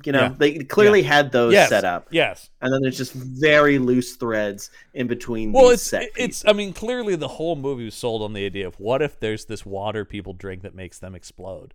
Great. Right. What's the plot? I don't know, but that's gonna happen a whole bunch in it. Right, exactly. Yeah, It doesn't really matter. And Pierce Brosnan is going to run around. The thread that connects the various scenes with explosions. The basic plot is just Pierce Brosnan running around from explosion to explosion, right? Like that's pretty much the whole movie. So Pierce. Quick question: Did they ever explain the name of the movie? Live Wire? No. Okay, just curious, just wondering. No. Yeah, I don't think so. Because there's no wires involved in this type of bomb. Not in this type of bomb. Pierce uses some wires at the end of the movie, but I don't think that has to do with anything. But it doesn't have anything to do with the plot. No, I think it's just another action thing, Yeah. Like we talk about it, where they just sort of grab action movie sounding things. Yes. So so Pierce is all pissed because Ron Silver's the next target, and he's like, well, maybe we shouldn't stop this guy. Because it'd be good if he's like, maybe we shouldn't stop him, but also my wife is in danger. Yes, so that's the thing. This leads to the most Bondian scene, which is Pierce Brosnan infiltrating Ron Silver's house. Yes. All the scenes where he's sort of doing a crouched run, I just was in my head going, dun dun dun dun dun dun dun dun. Yeah, the GoldenEye soundtrack was definitely playing in my head at this point. It definitely is. Because he's running around. Because he parks his car outside the gate, sets off the car alarm to distract Ron Silver's bodyguards. Then sneaks in. You are so incompetent. I don't quite understand how he hacks the security system. We see him entering numbers into it, and the door opens. I don't fully understand how he does that. Does he just guess the password? It seems like it, yeah. There's no cue, because in the beginning of GoldenEye, when he's infiltrating, he has a cue device that figures out the numbers, that kind of stuff. Bond can do that kind of stuff. You're just an FBI bomb expert. I don't understand. I think he just knows the password. He's like 6969. That's it. That is a MacGruber joke. 6969. I highly recommend it. We recommend MacGruber because it totally parodies everything on the show. But if you guys haven't seen the Peacock continuation series of MacGruber, there's a whole thing where he has multiple safes, and they're all 6969, 6969, 6969, every one of them. Wait, I don't understand. This one has 6 numbers. 6969 6969. Yes. It's very funny, very funny. And then just Ron Silver comes home, and Pierce comes. Does Pierce have a gun at this point? I think so. I think he does have a gun on him, and he goes, "You stupid son of a bitch! If I can get in here, anyone can get in here. You're putting my wife in danger." Trying to, and Ron Silver's with his wife at this point. Yes. Like he sees the two of them. This is a weird take of like, I'm proving that you're incompetent, but I'm also technically proving that I'm a psychotic man who breaks into people's homes. Yeah. Yeah. Very strange. It is very weird. So he proves his point, I guess. Sure. Then he has his, I'm not quite sure how this works. He has the insurance investigator from earlier, who I had forgotten about until this scene, right, gets a file on Ron Silver in his house, I guess because he's insured, except he's not insured, as we'll find out later. Which is weird, but okay. But she's talking about, like, he's like, there's no way a senator's salary could afford a house like that. Which is very 1992 is a different time. Yeah. And he goes, he must be getting paid off. And she's trying to go, well, no, he got these things on cost, and the house is a fixer-upper. And he's like, no, I refuse to believe it. He's corrupt. And, of course, he will be. I just think it's so, like, once again, it's like, oh, I guess he's not unhinged. He's just totally right. Never mind. Sorry, Pierce. Right, exactly. That's not good. That's not a good lesson in this movie. But it is the lesson that problematic dads from the early 90s did. I knew that guy sucked. Just like my wife's boyfriend. He probably sucks. I should break into his house and threaten him with a gun. That's a lot of work. I'm just going to get another bud. That's about the guy who's going, woo, Pierce drinks the same beer I do. Like, exactly. Like Pierce Brosnan has ever had a Budweiser, probably in reality. I'm trying to remember is it Heineken that sponsors the Bond movies? I think it is. They're they're the one. So Bond only drinks Heineken because they pay to make sure everything is paid in those movies, right? Aston Martin pays, so he drives that. The watch company, everything is like that. Yeah, everything in Bond. They make back. This is like a secret of that franchise: is they make back their budget before the movie even comes out with sponsorship deals. And the fact that it's always been that way is very interesting. From the very start, that was like an early, kind of ingenious decision by Cubby Broccoli, who started that franchise. Like he was always just like, wait, if we make everything look cool, we can pay people to put stuff in the movie, or people can pay us to put stuff in the movie. He's corrupt. They run the lab test. So the partner, meanwhile, is doing all the actual work because he's run all the lab test experiments on it. And this is where they figure out that when mixed with acid, and any acid will do. I also thought that would be important because they talk about not only will an antacid stop it, but they talk about, no, it's not just stomach acid, it's any acid. Well, it kind of comes up because there's the lemonade. That's true. That is true. Yeah. Oh, so in a way, it does. It does, but it's just so weirdly not spotlighted. Sure. Yeah. Yeah, I don't know. And then of course Pierce goes, well, wait, where's the senator's next event? Oh, he's going to be opening a kids center downtown. That must be where they're going to strike. I don't know how he figures that out, but it's a guess. Yeah. But still, you'd be the lemonade doesn't really come into play, though, does it? Were you at all surprised? Like, I called that it was going to be the fountain in this scene immediately. Yeah. Because there's so much, it draws so much attention to itself. Yeah. And I'm so happy it was right. John, this scene was crazy. This sequence is the highlight of the movie. This whole sequence. I think so. Just the dramatic wheeling of a lemonade stand up a ramp into a fountain for some reason is so funny to me. And they're fighting over this lemonade stand. Because Pierce comes in here, he sees this is the scene where the ex-wife goes, I really wish you'd stop introducing me to people as if we're dating, to Ron Silver. Which makes me go, Yes. wait, what is this relationship then? Right. Maybe it was just a fling, Maybe Yeah. it's just like... Well, because when they arrived together, I thought, well, Jesus, Pierce is really out of control because clearly they're a couple at this point, like out in the open. But then she says that, and I go, well, wait a minute. What is this then? Then what are... So is he just creeping? Is the senator just being very creepy and just telling everybody that they're dating? I think this is yet another. I think that's supposed to be the case because I think this is supposed to be another moment where we're supposed to be like, yeah, I don't like this guy.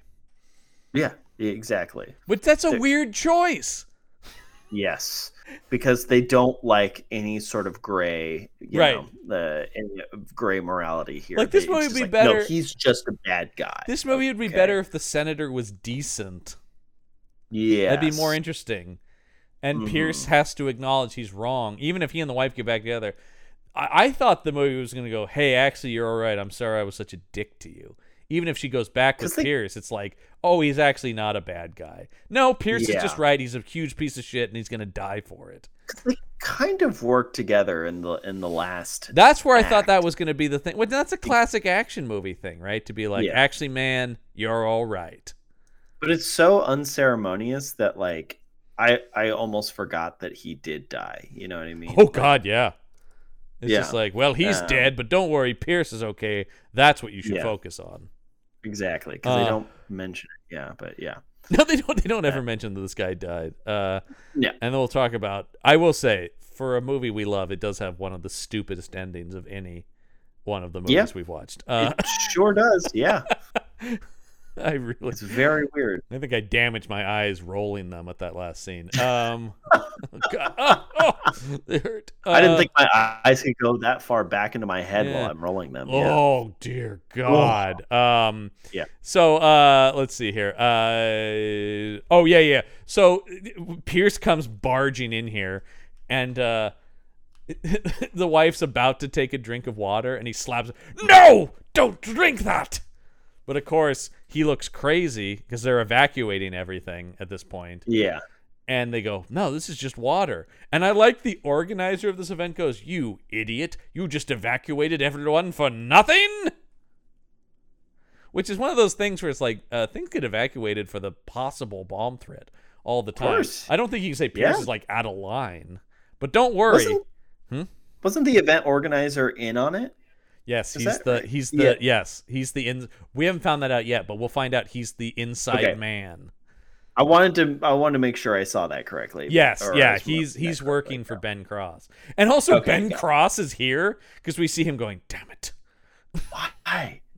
Why is he here? That's a terrible idea. Been Don't be at the scene of the crime. No, he was at the one at the beginning, wasn't he? When the restaurant blew, he was waiting outside to drive the waiter away. In case anybody was on the street and could see them. Where's the FBI doing any amount of investigation? Being like, now who's this person? Why are they watching this? Let's zoom in here a little bit. Let's look for this person. Well, I said, I mean, it's like that was in like a downtown street. You would think somebody would have witnessed the explosion and then seen two guys drive away fast. Well, that's another staple of action shelf movies. Even if the protagonists are part of law enforcement, law enforcement as a practice is almost non-existent. In these movies. It's always up to just our main characters. Exactly. All of a sudden, law enforcement has no resources. Although this movie's interesting, as I said, the partner's doing all the actual practical investigating and then just telling Pierce stuff. Yes, that is true. Yes. But other than the two of them, nobody's doing anything about these bombings. No. Yeah. No. Yeah. We don't see any coordination with police or Secret Service or any. Nope. Pierce Brosnan is never checking in with his superior. No. Should I break into this home? No, he's just a rogue agent. He's just being James Bond. Yes, that is it. Honestly. And that's the thing with James Bond, though, is that's baked in, is he is just one man out in the field who can't rely on anyone else. Exactly. That's the appeal of that. But this guy's an FBI agent in Washington, D.C., where the FBI is based. He should be checking in maybe a little bit more. I will say, sign of a quality movie actually shot on location in Washington, D.C. That's true. And you can see it. It Not looks in good. Bulgaria. You can see the Capitol and stuff, right? Yeah. But then Pierce goes, "Wait a minute, what's that clown doing over there?" And then it was a clown. Well, and I will say, if you follow us on our social medias, we always put up a preview image of the movies we're covering. This week we did put out an image of Pierce fighting the clown. Because how could you not? What other image could you pull from this movie? It's perfect. Pierce and the clown get it on, man, in this fountain, and it's going. And this fight Pierce and the clown get down. Absolutely, man. And this is just, it's objectively not a good fight, but it's also a great fight. It's a lot of haymakers, man. Yes. A lot of big swing back punches. Classic. I do like at a certain point Pierce is trying to drown the clown, like fully trying to kill him. Yes. Fully. Yeah, no attempt to arrest and question. It's just, this man must die. Once again, very Bondy and License to Kill, right? Like, yes. But FBI generally, you can't get away with drowning somebody in public. You don't even hear that much about the FBI killing people per se. Not like local police. Not this country. I mean, I guess I'm thinking more CIA. That's CIA. FBI is domestic. Not so much anymore. They had that run in the 90s with all the like Waco and stuff like that, and Ruby Ridge where they went through. I think this is the 90s, John. This is the trigger happy FBI of the 90s. Okay. They were killing everybody. So yeah, it's just like, die, clown. Even though once again, regardless of whether it's ethical to kill this guy, it's also stupid because you could arrest him and then find out who he's working for. No, Pierce is going to drown him. But I do like that. I do like how quick these guys are to suicide too, where they're like, "That's right, Pierce. I've activated myself." Mwahahaha. Was he wanting to blow up? I'm legitimately trying to remember. I can't tell actually, but he does sort of go like, "It's over, FBI agent." Yeah. And both of their heads get dunked underwater at some point while they're fighting. Yes. Pierce Brosnan just got lucky enough to not get a swig of it. Yeah, I guess he didn't swallow any of it, was I guess the thing.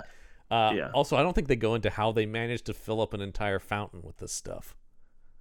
Because if you think about a whole fountain, because like even just like a sip of it in a human body would create such a massive explosion it melts bulletproof glass. Right. A whole fountain of that? Yeah. Would that level like a city? Would that level DC? Like what? It would, like, but you'd have to introduce the acid into the fountain. You wouldn't drink it. Okay. But which they don't. I guess the plan was they were going to push the lemonade into it, which would be the acid. Yeah, that it would take purchased they purchased a bunch of lemonade. Yeah, they purchased a cart of some sort.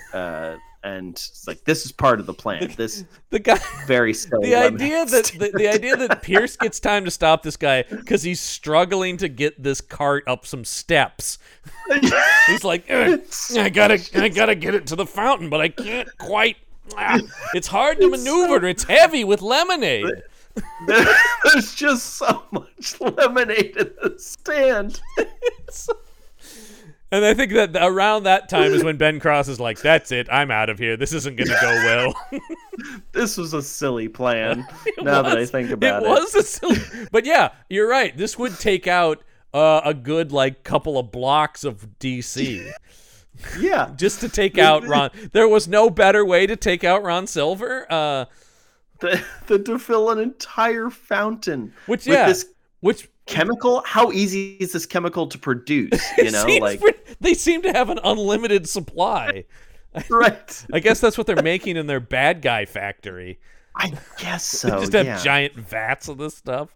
But also, to get it into the fountain means they'd have to cut off the water pipe and then have the thing. But that means they'd also, because you think if they're not diluting it, they'd also have to empty the fountain, right? Yes. So they'd have to get into water work, like city works at some point. And there's no scene that even bothers to try to indicate they did that. Nope. They're just it took me a second to even go like, oh wait, the fountain is full of the stuff, isn't it? Because that's such an implausible thing. I mean, it makes no sense, but like, it's the... How do you get the water out of it? They'd have to drain the fountain and then start it again with it now pumping water from their chemical. Yeah, they would need some people in like city works. You know what I mean? And like as far as the movie shows, it's basically just these two guys running the show. I think it feels like it. Yeah. They've got some maybe like 3. Yeah, well, yeah, because we've got the guy inside Ron Silver's camp. Exactly. Which I understand why that guy couldn't just kill him, but yeah. Well, I love the idea too that they have to kill them this way. Mm-hmm. Yeah. Why? You already got like way? Ron Silver's aide is in it with them. Couldn't he just shoot the guy or whatever? Or just pour him a glass of water and it's whatever. I don't know why this has to be like a huge. We got to kill all these kids at this event. Then they'll listen. I don't understand why fill a fountain? Yeah. Go through the trouble of filling a fountain and then not blowing it up in the movie. You know what I mean? Right. Yes. Part of me was very disappointed that the lemonade. But also, forget that if you already have a hijacked lemonade stand, just sell beverages to people that they're full of it, and then a bunch of people will blow up. Yeah, that's a great idea. You could have people blowing up here, there, I would really put a damper on things. Well, because they needed the turn, because they wanted it. They set it up like it was going to be the water. The water, because Pierce dramatically, the pictures of water on the stage. So they needed that, the rug to be pulled out. So they needed to set that up like it's not an attack. Oh, you're wrong. But this is obviously too expensive for the movie. If they were like, wait, if it's not that, and then they just start seeing random people start seizing because they've been selling water bottles, that would have been cool. Yeah. I kind of want to remake Livewire with a bigger budget. Honestly, yeah, I like the idea of a bunch of dear people God, starting yeah, to see, and then boom, and somebody blows up there. Away. Somebody blows up there, and you're like, Christ, once again, I just think, it is kind of this movie's very fun, but it is kind of a shame because this same plot, which is insane, but with a bigger budget, the chaos you could cause in a film with this same weapon with $100 million would be wild.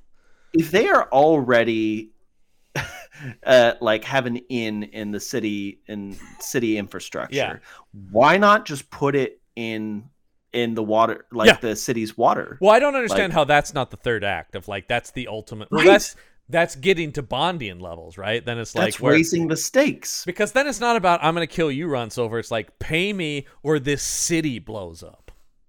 Because if he kills Ron Silver, he doesn't get the money. No, I don't understand. He's not holding. You're right. He's not. He should be killing innocent people to hold them hostage, not killing the people who actually owe him the money. Oh, this bad guy is very dumb. He does have an incredibly powerful weapon, but he's using it very stupidly. Very stupidly. He could easily hold Washington, D.C. hostage. We should have him on a video conference with the president at this point going any city in America could become a war zone if I put this into the water supply, Or maybe everybody in D.C. has already drank the substance, and now he has a way to activate individual people to explode. Yes. So everybody has that. That's the thing, Mr. President. They're already infected, Exactly. And then he blows somebody up as an example. It could be anyone. Well, that's also a cool idea. Is he alone controls the ability to do it rather than it just kind of happening. Yes, but we have to talk about how we do dispose of this clown because this scene is next level. I was. This is so John. This is so funny because we see a kid in a wheelchair get pushed over at some point. Yeah, because everyone in the crowd is panicking. Yeah, I did write that. Yeah, it was very. And I'm always very funny. Back the wheelchair. Yeah, Pierce sees the wheelchair and he's like, "Grab that wheelchair!" and then they're like, "We've got 10 seconds." I do love the idea that they figured out it's exactly 30 seconds. So start your watches, everybody. Right. And this is the thing where I'm going, okay, so this guy isn't detonated by any control. It just is 30 seconds from when he ingests it, which seems to once again contradict what we saw earlier. Maybe what they were doing was not setting it off. They were just timing it. Maybe. But there was a beeping noise and it really made it seem like it's bad filmmaking no matter what, right? But I think you're right, that is what it's supposed to be. But it really seemed like they had a detonator on their watch. It really does read that way. Yes. Yeah. That is not. So they get him. They get this seizing clown.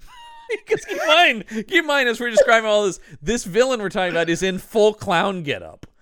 Yeah. And then Pierce gets him in this wheelchair, and then starts rolling him, and at a certain point just releases the wheelchair, and he hits like a hot dog stand or something, and just fucking goes up in a fireball. Which is so good. This is. I'm sad we don't get like him rolling down a hill. I was really hoping they like roll him down a hill or something. Although that's good, but I do kind of like the fact that it's flat means Pierce has to push him for a while to get momentum. Right. That's kind of funny because I thought he was just going to push him, but then when he's running with him, I thought, what the? Oh, right, he's got to get him going, and he's like, yeah, to get him away from the people. Yeah. Oh my God, it's so good. This scene is amazing. I mean, this is no question. This is going to be come back for the shelfies for best explosion, right? I think so. I mean, come on, because it's not even the explosion itself. It's just the whole build up. And I mean, the explosion's good, but it's the context of the explosion that makes it legendary. It does kind of remind me of that Mac and Me clip that Paul Rudd always brings to. It's on that level. You could show this out of context and it would be hilarious. Yeah. Exactly. And yes, by the way, everybody I looked this up on YouTube because I sent it to some people last night. You can there is a video that's just Pierce Brosnan versus Exploding Clown. You can just watch this 30-second sequence. Good. So Great. Yeah. I can't wait to revisit this moment. And the video is literally called Pierce Brosnan versus Exploding Clown. So check that out.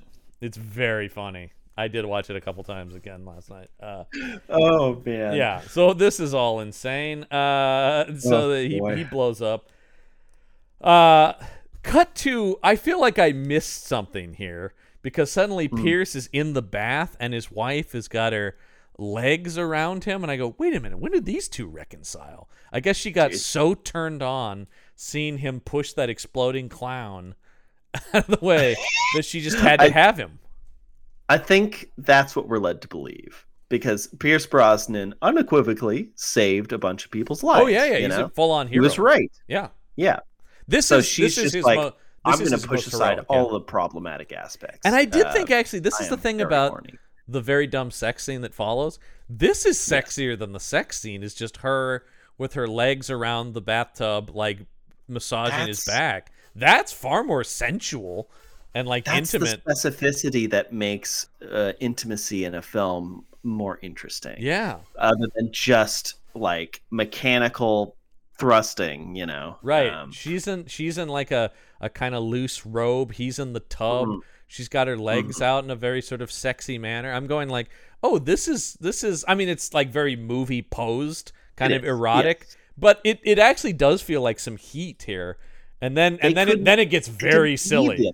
Yeah. And then because this scene I'm watching, right? When we get to the sex scene, I'm laughing at it. Right.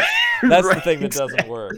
Yeah, you thought the clown exploding was funny. Wait till you see this sex scene. Well, it is the saxophone too. Yes, it's not that song, but it might as well be. It might as well be "Careless Whisper." Yeah. Because they get down, man. They are. Like this, it feels full on Cinemax. Like it's just because I'll tell you something, and we see it a lot in these action shelf movies, and it's once again this is secondhand embarrassment for actors. Is the kissing of the breast and nipples really weirds me out because like that's not a thing you can fake, and that's so bizarre. I can't imagine asking actors to do that. It's pretty graphic. Yeah, like just like. Yes, to show that on like an actor, because the face is involved, so the actor needs to actually do that. Right. It's strange. It's that weird area that different actors need to like. Right. Well, we're doing this thing, it's business. Yeah. It's very uncomfortable, but again, it doesn't even need to be in there at all. So like, no. Like the scene could have cut at when he pulls her into the tub, and you're like, oh, they're gonna. Yes. They're going to go out. That's where I would have ended. I would have like panned away from them up, and then we would have cut to another, like dissolved to another scene.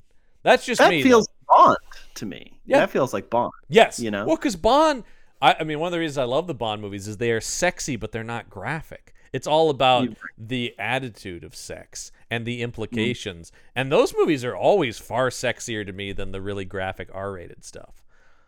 Sure. Like I said, like all the stuff, people keep their clothes on, but it's all about like, oh yeah, it's the idea of sex in those movies. Yes. Yeah. It's just part of the aesthetic of the film. This is just like, as I said, I start laughing when I see, because you're also just going like, I don't know what the hell this movie. I don't think it had any of something we talk about a lot on Meet the Monsters, because we get a lot of sex scenes on there too. Are the gauzy curtains that a lot of them are shot through. This doesn't have that, but those are a favorite of Brendan and I. Love the white gauzy curtains that kind of part, and they're in this bed. Oh my god. Or the classic water running down a window in the room. That's good. That's good. Yeah. The Hunger, the David Bowie vampire movie from the 80s, is very sexy like that. Lots of gauzy shots of sex scenes and stuff like that, because David Bowie is a sexy vampire. Which makes sense, actually. That's perfect casting. But so they have their in our unrated cut. We saw this full minute-long sex scene. Great. Meanwhile, Ben Cross calls Ron Silver again to threaten him. But this also, the timing of this is weird, because we just saw Pierce Brosnan having sex, but this is obviously way later, because Ben Cross is on the phone with Ron Silver, and all of a sudden a gun gets put to Ron Silver's head, and it's Pierce. I don't quite know why he put a gun, but I do love, I wrote this down, he grabs the phone from him and goes, "I'm sorry, the senator can't talk right now. He's got a gun to his head." Click. Great one-liner. Yeah. But he goes, "I assume this is Agent O'Neill of the FBI. Well, don't worry. I'll be sending your wife over very soon."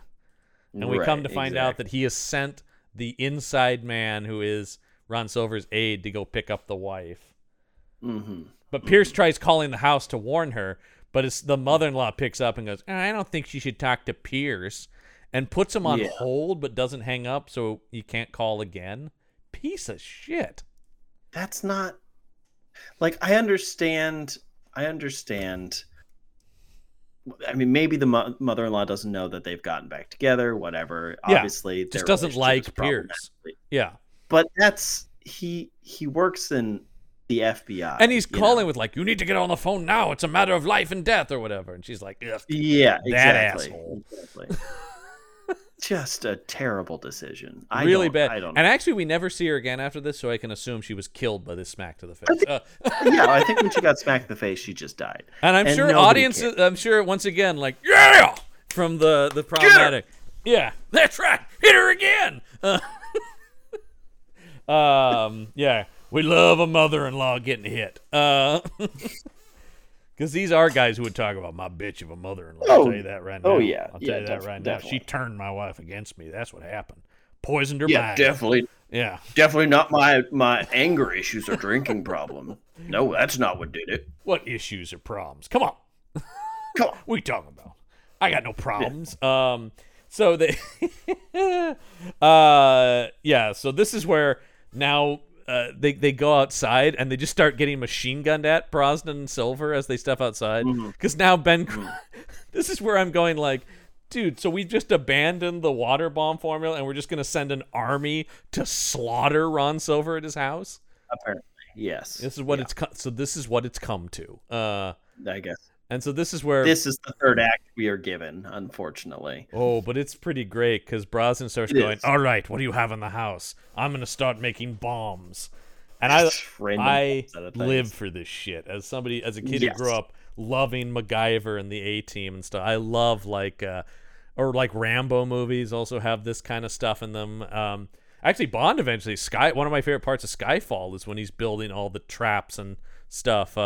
He fills the light bulbs with screws and then puts a shotgun shell in them. So when they flip it on, it explodes with the shrapnel. Love that, man. Yeah. Good stuff. Great stuff. Yeah. Awesome. So he starts, let's see, I wrote down everything he builds here. So, Pierce makes explosives. This first one is just like a fire trap, because a guy goes into the kitchen And as soon as he opens the door, it's almost like a deadly Home Alone thing. This basically like makeshift flamethrower just lights him up. And then this really works out for Pierce, because while the guy's on fire, he just turns and fires his machine gun and kills the other henchman in the room. There's a lot of people on fire in this movie, John. Yeah. But I think this is the cream of the crop as far as somebody being on fire and then shooting everybody else in the room. Irrationally, I don't quite understand why that happened, but I loved every second of it. Why would this then cause him to turn around and just open up? Yeah. I wanted Pierce to pop in and just go, well, that was a freebie. Exactly. Yeah. So that's great. So that guy does all that. So then they and then another guy gets knocked off of the second floor and lands on some kind of jagged glass sculpture that impales him. Yes, yeah, that's right. And that has a great, because Ben Cross, it happens right in front of Ben Cross. He doesn't have a line, he just goes like, ugh. And he flips the table. Yeah. Ugh. He's just pissed. God damn it. Which is very funny, yeah. This is who I have to work with. That's great. Jeez. They go into Ron Silver's bedroom, and of course he goes, so this is where all the action happens. And then he hits him with, any congressional page boys under the bed? Come on, Pierce. Like, doesn't he also find a bunch of KY or like Vaseline or something? Yes, he does. He goes, plans for later or something like that. Yeah, it is something about that. It's like Vaseline, but that will help because he mixes Vaseline and acetone. Yes. And then I don't fully understand how all this works. So he mixes the gasoline and acetone. So he's got this jelly substance that he then pries. He pries saran wrap or something. Yeah, saran, and then he puts that in saran wrap, wraps that up. He pries open the light switch cover and jams this thing into the light switch, so that when they come in and flip on the switch, it just blows up. Yes. I don't quite understand how that works, but I'll go with it. I mean, I'm willing to. This is by far not the most ridiculous thing. No, and it's all very exciting.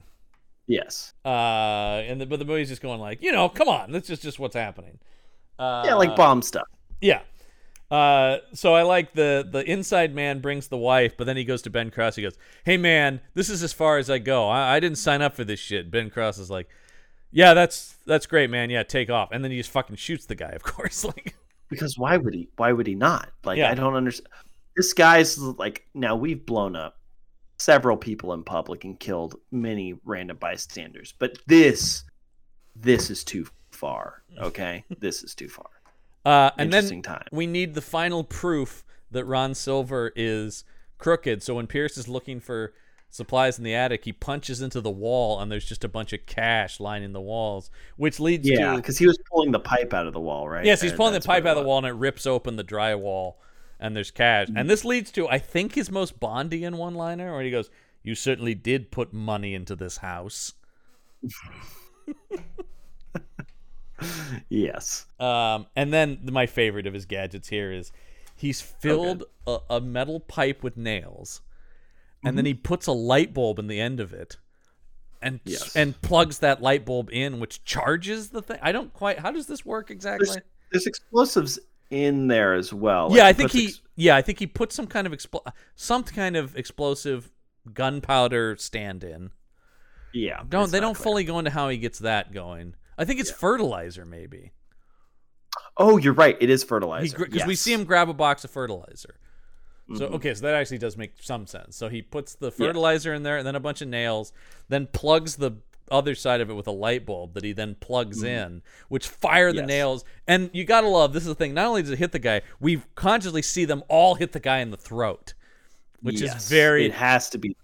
We do love throat trauma on the action shelf too. He has the best, and that would be a spread shot like a shotgun. It wouldn't. Yeah, I don't think it would. It's a perfect It wouldn't be a circular pattern just in the throat area. Yeah, because it's out of control. He's firing from a makeshift gun. Who knows where that stuff would go? It's amazing it hit the guy at all. But all the nails perfectly land in a grouping right in his throat, and it was pretty awesome though.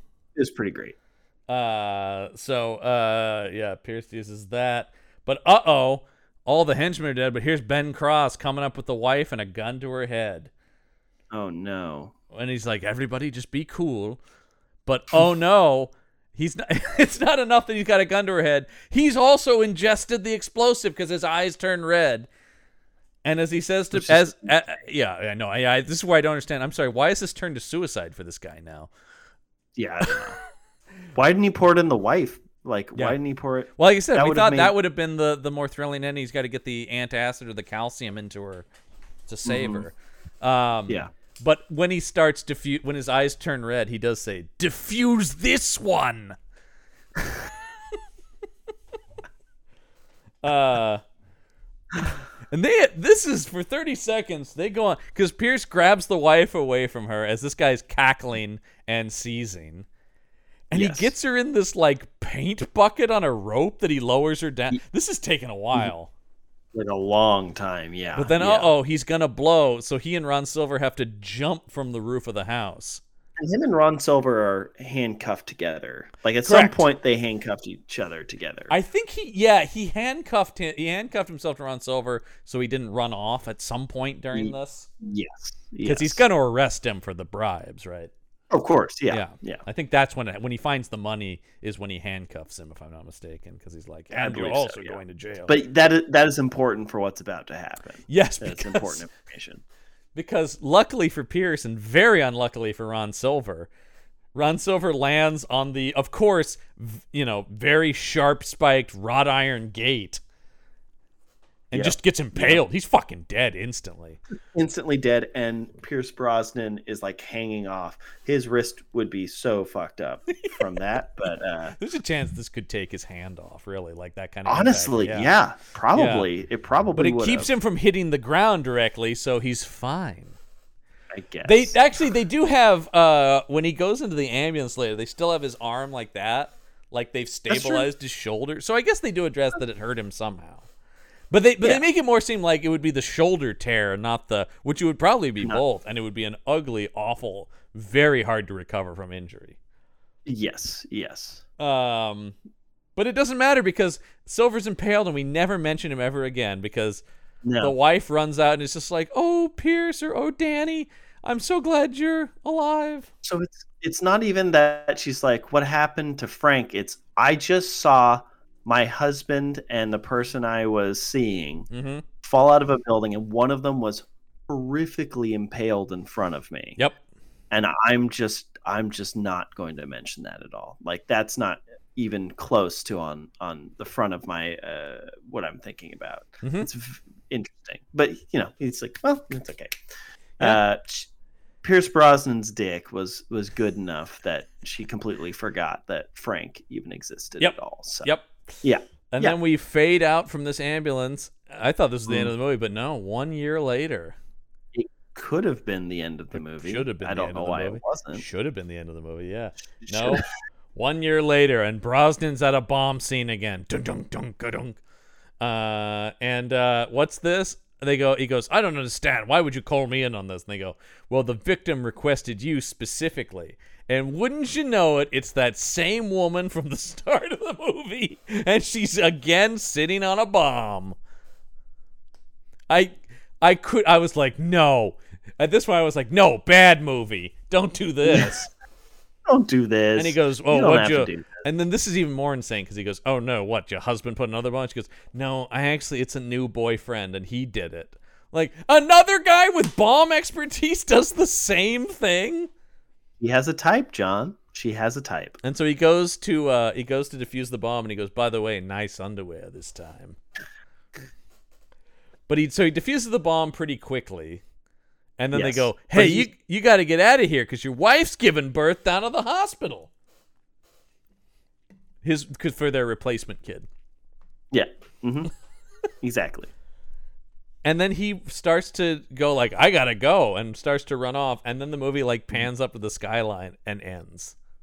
Yeah. Yeah. This last like minute I can't back.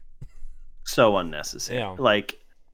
So goofy too. So goofy. It's very strange. Yeah. It's a very weird last scene to put in this movie. Yeah. So that's Livewire, though. An otherwise Livewire, fucking great movie. Mm-hmm. And definitely. for Kill and One Liner, we have some real stuff to discuss here, which has not been the case for a while. A lot to debate. Yeah, I don't know what's going to win.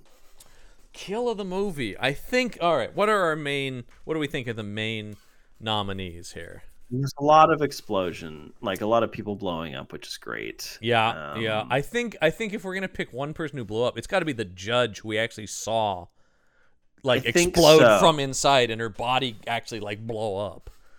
I think the judge's top 3. I think that the pen in the back of the neck is top 3, and then I think the nail gun shooting the guy is top. I think those are the top. I think those are the top 3. I'm tempted to go with the nail one just because I love the weapon. Yeah. I can see that. I think any of those could win. Yeah. And it's just I like the creativity of the weapon, and the kill is good then too. Yes, if exactly. he had just shot the nails into the guy and we didn't really see where they hit, and he fell over, it'd still be cool. But the fact that he hits him perfectly, he has perfect aim with this incredibly makeshift thing that honestly he's lucky he didn't just blow up in his hand. Yeah, I will say that the judge blowing up is cool because we actually do get to see her. It's blow up, it's the only one where we see fun. we actually see it explode from inside the body. But a lot of people die like that, you know. Yeah. The pen to the neck is out of nowhere and very fun. Right. Yeah, because it's so different from every other. I think that's why the pen and the nail thing stand out to me. I think it's got to be the nail thing for the weapon though, because I think the creativity of the pen thing, it's a similar reaction to the nail thing, but the nail thing is boosted by the gadget nature of it. So exactly. I think we're gonna go nails to the throat here. But I think so. Know that there were other very close contenders on this one, which is definitely not often the case on this show. All right, let's go through several of these so many one-liners. Yeah. So we have next time put some underwear on at the beginning. Hearing there's been an explosion downtown, Pierce says, I love Mondays. And lasagna. When the insurance investigator suggests this could have been a gas leak, he says, "Well, somebody has a serious gas problem." When he's talking to the senator, he says, "Touch my wife again, and I'll separate you from the rest of your life." Step away from me. I don't want any terrorists mistaking us for friends. Then we've got Ben Cross going, "Someone's going to blow you wide open." Quite literally. Which is great. The senator can't talk right now. He's got a gun to his head. Any congressional page boys under the bed? You certainly did put money into this house. And then finally, diffuse this one from Ben Cross. Gosh, there's some good ones. There's ones. This is pure 90s classic one-liner action movies. I do like you certainly did put money into this house. Yes. So that's like you said, it's very Bond. Very Bondy. I like the gun. He can't answer. He has a gun to his head. Is pretty good, too. That's very silly because he's also supposed to be our hero and he's just putting a gun to someone's head. I do love someone's going to blow you wide open, quite literally. Quite literally. That's a great. That's a very top contender for. That's a very Bond villain line, actually. Quite literally. It's the ... quite literally that really sells that one. That I do enjoy. That one is tough. Tier. That is tough. I mean. I don't think it's a contender, but Diffuse This One is the most like standard action movie. Oh, definitely. Yeah. Diffuse This One. I think it's definitely a good one for sure. Yeah. Once again, not a contender, but I do love just the pointlessly wordiness of "touch my wife again and I'll separate you from the rest of your life." Yeah. Very too long. Like way too long to actually be very it's like, what? I do like that he has a fart joke, too. Love good old-fashioned fart joke. Farts are funny. I think it's between... You certainly did put money... I think it's got to be quite literally a blow this over. Because I also like that it connects to the movie, you know? Yes. Yes. Yeah, I think that's the most indicative of this movie. And I think it also stands on its own the most without context. Yes. Like, you can just say that and it's funny because quite I was literally going to blow you is the wide punchline open. of it. Quite literally. It's very good. Yes. I am in agreement there. Yeah, John. I think we're gonna go with that. So there you go. Our one line of the movie. Someone's going to blow you wide open. Quite literally. Yes. I have 2 IMDb reviews here because it's always my mission to find the strangest IMDb review. So I have a short one and a slightly longer one here. This first one comes to us from IMDb user Sissel. And the review is titled "Just Cool!" ! This is a very cool movie. I love Pierce. Must say he's pretty tough in this one. Good looking. He saves his worst enemy. ... Just cool. 9 out of 10 stars. Saves his worst enemy? Yeah, he definitely doesn't because that guy dies. Doesn't do that. Yeah. All right. Well, I watched the first hour of this movie and nothing else. Yeah. I'm so glad he saved his worst enemy. 5. Let's talk about this review that comes to us from IMDb user Speed Demon. Hell yeah. And is titled "One of My Favorite Movies." Okay. I don't want to give anything away of the content of the movie, so all I can say is I just love Pierce's performance in it, the melody of the main theme, also the story of Pierce's character. Additionally, the movie is very suspenseful most of the time. I can understand why people find it's not such a good movie. Personally, though, I know it's not the best movie ever made. I love it. If you ask me, give it a try. I don't think you will regret having watched it, and maybe you'll even like it as much as I and some other people do.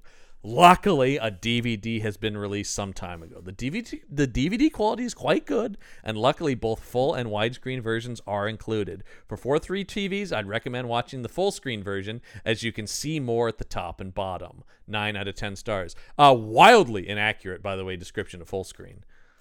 You can't actually see more at the top and bottom. You can see less on the right and left sides. Is he implying that widescreen is cutting parts of the film off? Yeah, this was a huge problem with people. So you get more movie. Yeah, like that's the advantage. God, I remember trying to. I mean, because I was such a fucking nerd. I remember trying to describe, like in middle school and high school, trying to explain to people why widescreen was the better, and they're going, "No, but the black bars, I'm losing parts of the movie." I'm like, "No, you're gaining the rest of the movie."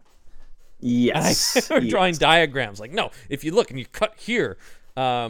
Things like pan and scan, they would do that. They would literally change the movie because if you had 2 people in a scene and they were talking back and forth, you had to artificially have pans where you were literally scanning. That's why they call it pan and scan, scanning the movie. So if somebody's talking and it's a 2-shot widescreen, but now it's a square, you have to add in a fake pan between 2 people talking. Whoa. So you're actually changing the cinematography in the movie sometimes.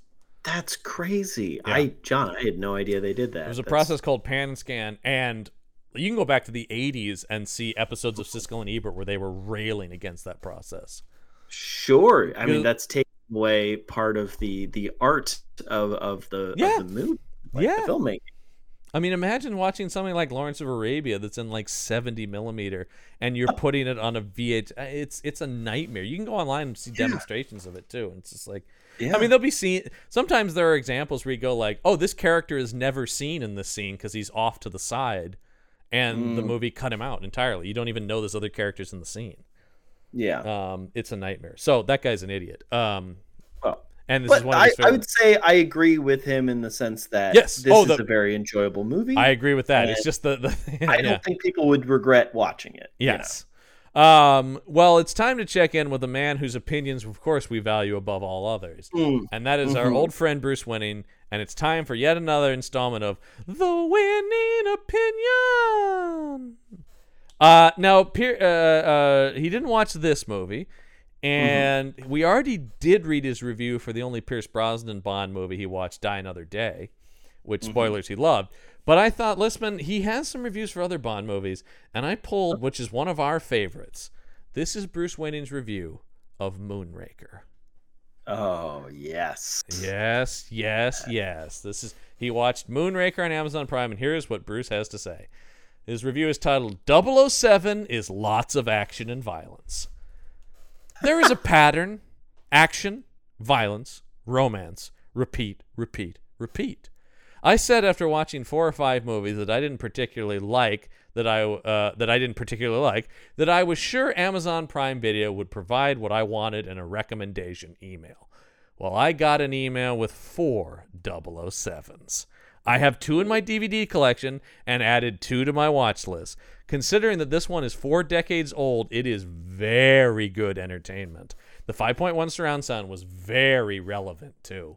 5 out of 5 stars. Relevant. The 5.1 was relevant. Yeah, it's just a remastering, Bruce. Like, they do that for everything. Yeah. Yeah. That's like saying this old movie that's now in 4K. So relevant now that it's been upsampled to the highest current quality. Yeah, all of a sudden. Man. Yeah. Geez, Mr. Smith Goes to Washington, suddenly very relevant now that I'm watching it in 4K. Actually. Thematically, that movie not relevant at all, but the sound quality is so relevant. Well, Bruce is a 007 fan. He was a big fan of Die Another Day as well. Yeah, and he's got some more Bond movies that he's reviewed that I'm sure we'll get to at some point. Recently that the James Bond movies came, because for a while, a lot of them left Amazon Prime. Yes. But I was very happy to actually, it's funny, Moonraker was the James Bond movie I've seen most recently. Love that movie. Just like the Moonraker. Yeah. It's so silly. It's great. In the best way possible. But yeah. Talk about the right kind of dumb. Definitely.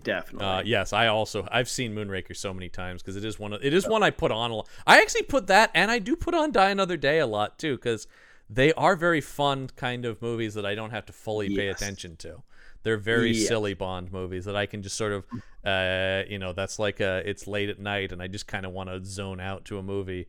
It's going to be those. I don't have to think about them. But yes, recently they did all come on there because Amazon bought MGM, so Amazon owns all the James Bond movies. Right. Oh, right. I totally forgot about that. That was a big reason why they bought MGM, is to have the library of Bond films, because that's huge. Also, they get to produce new James Bond movies, Yeah. Yes.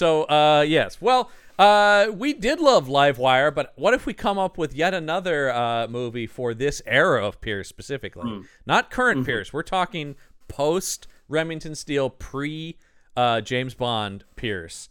And let me see here. I'm gonna fire up our handy dandy action movie title generator and see what it gives us here. And here we go. Here it comes. Ooh, this sounds a little sci-fi, Listman.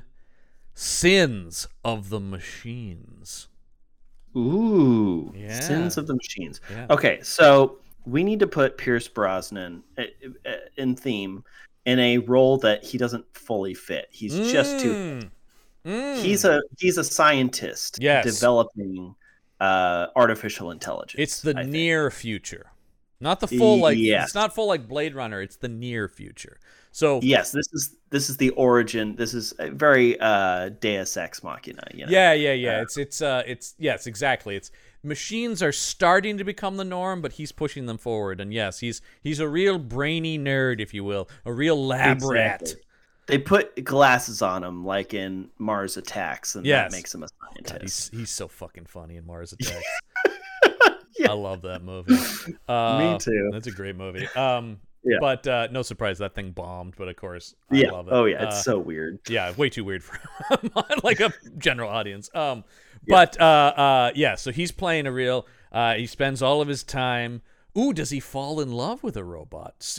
That's getting similar to Ex Machina.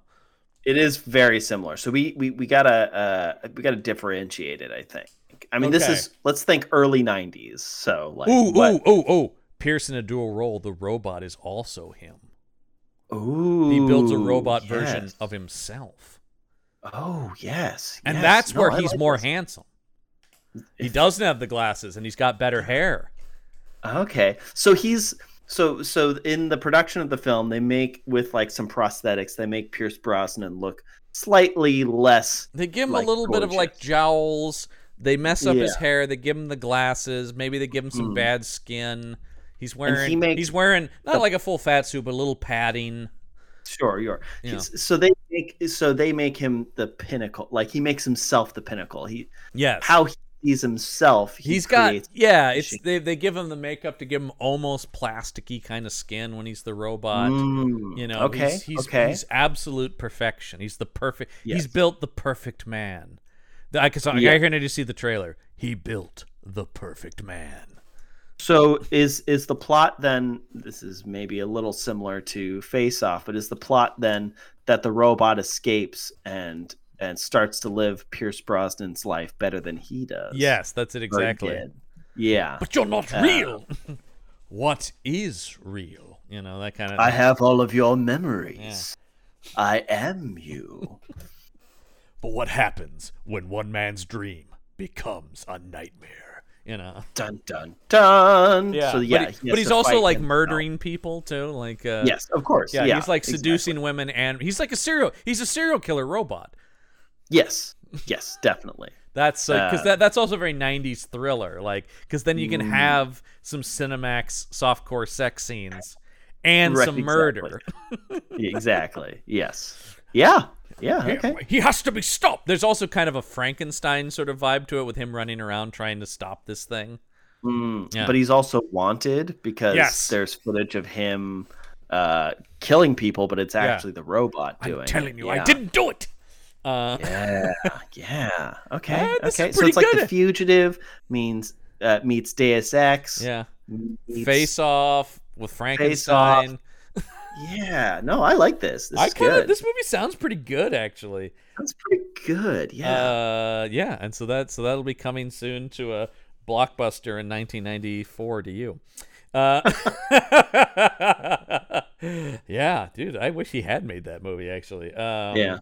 But there's some crazy thrillers from this era. I'm sure we'll get to with him. I mean, I'm still of the opinion that we should remake Livewire and make it more.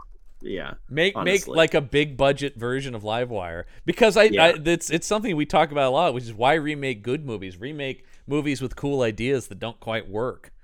Yes, yeah, and not that our movie would be like genius, but it'd be bigger and crazier, and we'd think it out a little bit more. Sure, it'd still be nonsense if you utter nonsense, okay. but in like a face-off way. Exactly. Yeah. Face Off is definitely tonally what we would go for. Yes, absolutely. Where it's just a bonkersville action movie, but it's tons of fun. Yeah.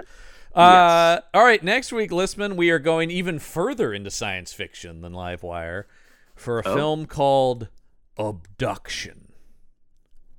Okay. Yeah. Oh boy, if we love, we're doing all the guys we love because we had Pierce this week. Next week, it's Scott Adkins. Oh, hell That's right. Scott Adkins versus aliens. Come on. Yeah. Does it get much better than that? Yes. So this is a big Scott Adkins alien abduction movie. When did this movie come out? This is 2019's Abduction. 2019? Pretty recent. But it's okay because we have Scott. So we love that. He's our boy, man. We love that guy. We love and him. where do we find this movie? Where can we watch it? You can watch this on Amazon Prime. And as always, I will ask Listman, would you like the tagline for this film? Oh yeah. The clock is ticking for the human race. There you go. Scott Adkins, generic, Abduction. And, in case, just to make it a little bit sweeter, from executive producer Roger Corman. Oh, shit. B-movie icon Roger Corman producing Scott Adkins in Abduction. And I will just say, if you go to the poster, it's Scott Adkins with a shotgun, and crawling on the barrel of the shotgun are tiny little robot spiders. Okay. So, John, yes, this is in rare form, but for the second week in a row, I feel optimistic about this. I do as well. We've got Scott Adkins. I also like the idea of seeing Scott in a sci-fi movie. Yeah. Roger Corman, that speaks to not quality, but a certain level of B movie. Exactly. Yeah. So yes, I'm very, very excited about this movie, and the fact that Scott Adkins plays a character who's listed only as Quinn. Man, this is what we're looking for. We love Scott Adkins here on the show, so always excited when we get to talk about him. That'll be next week on the show, but that's going to do it for this week's episode of The Action Shelf. I'm John Campbell. I'm Michael Lissman. Till next week, get yourself some action. The Action Shelf.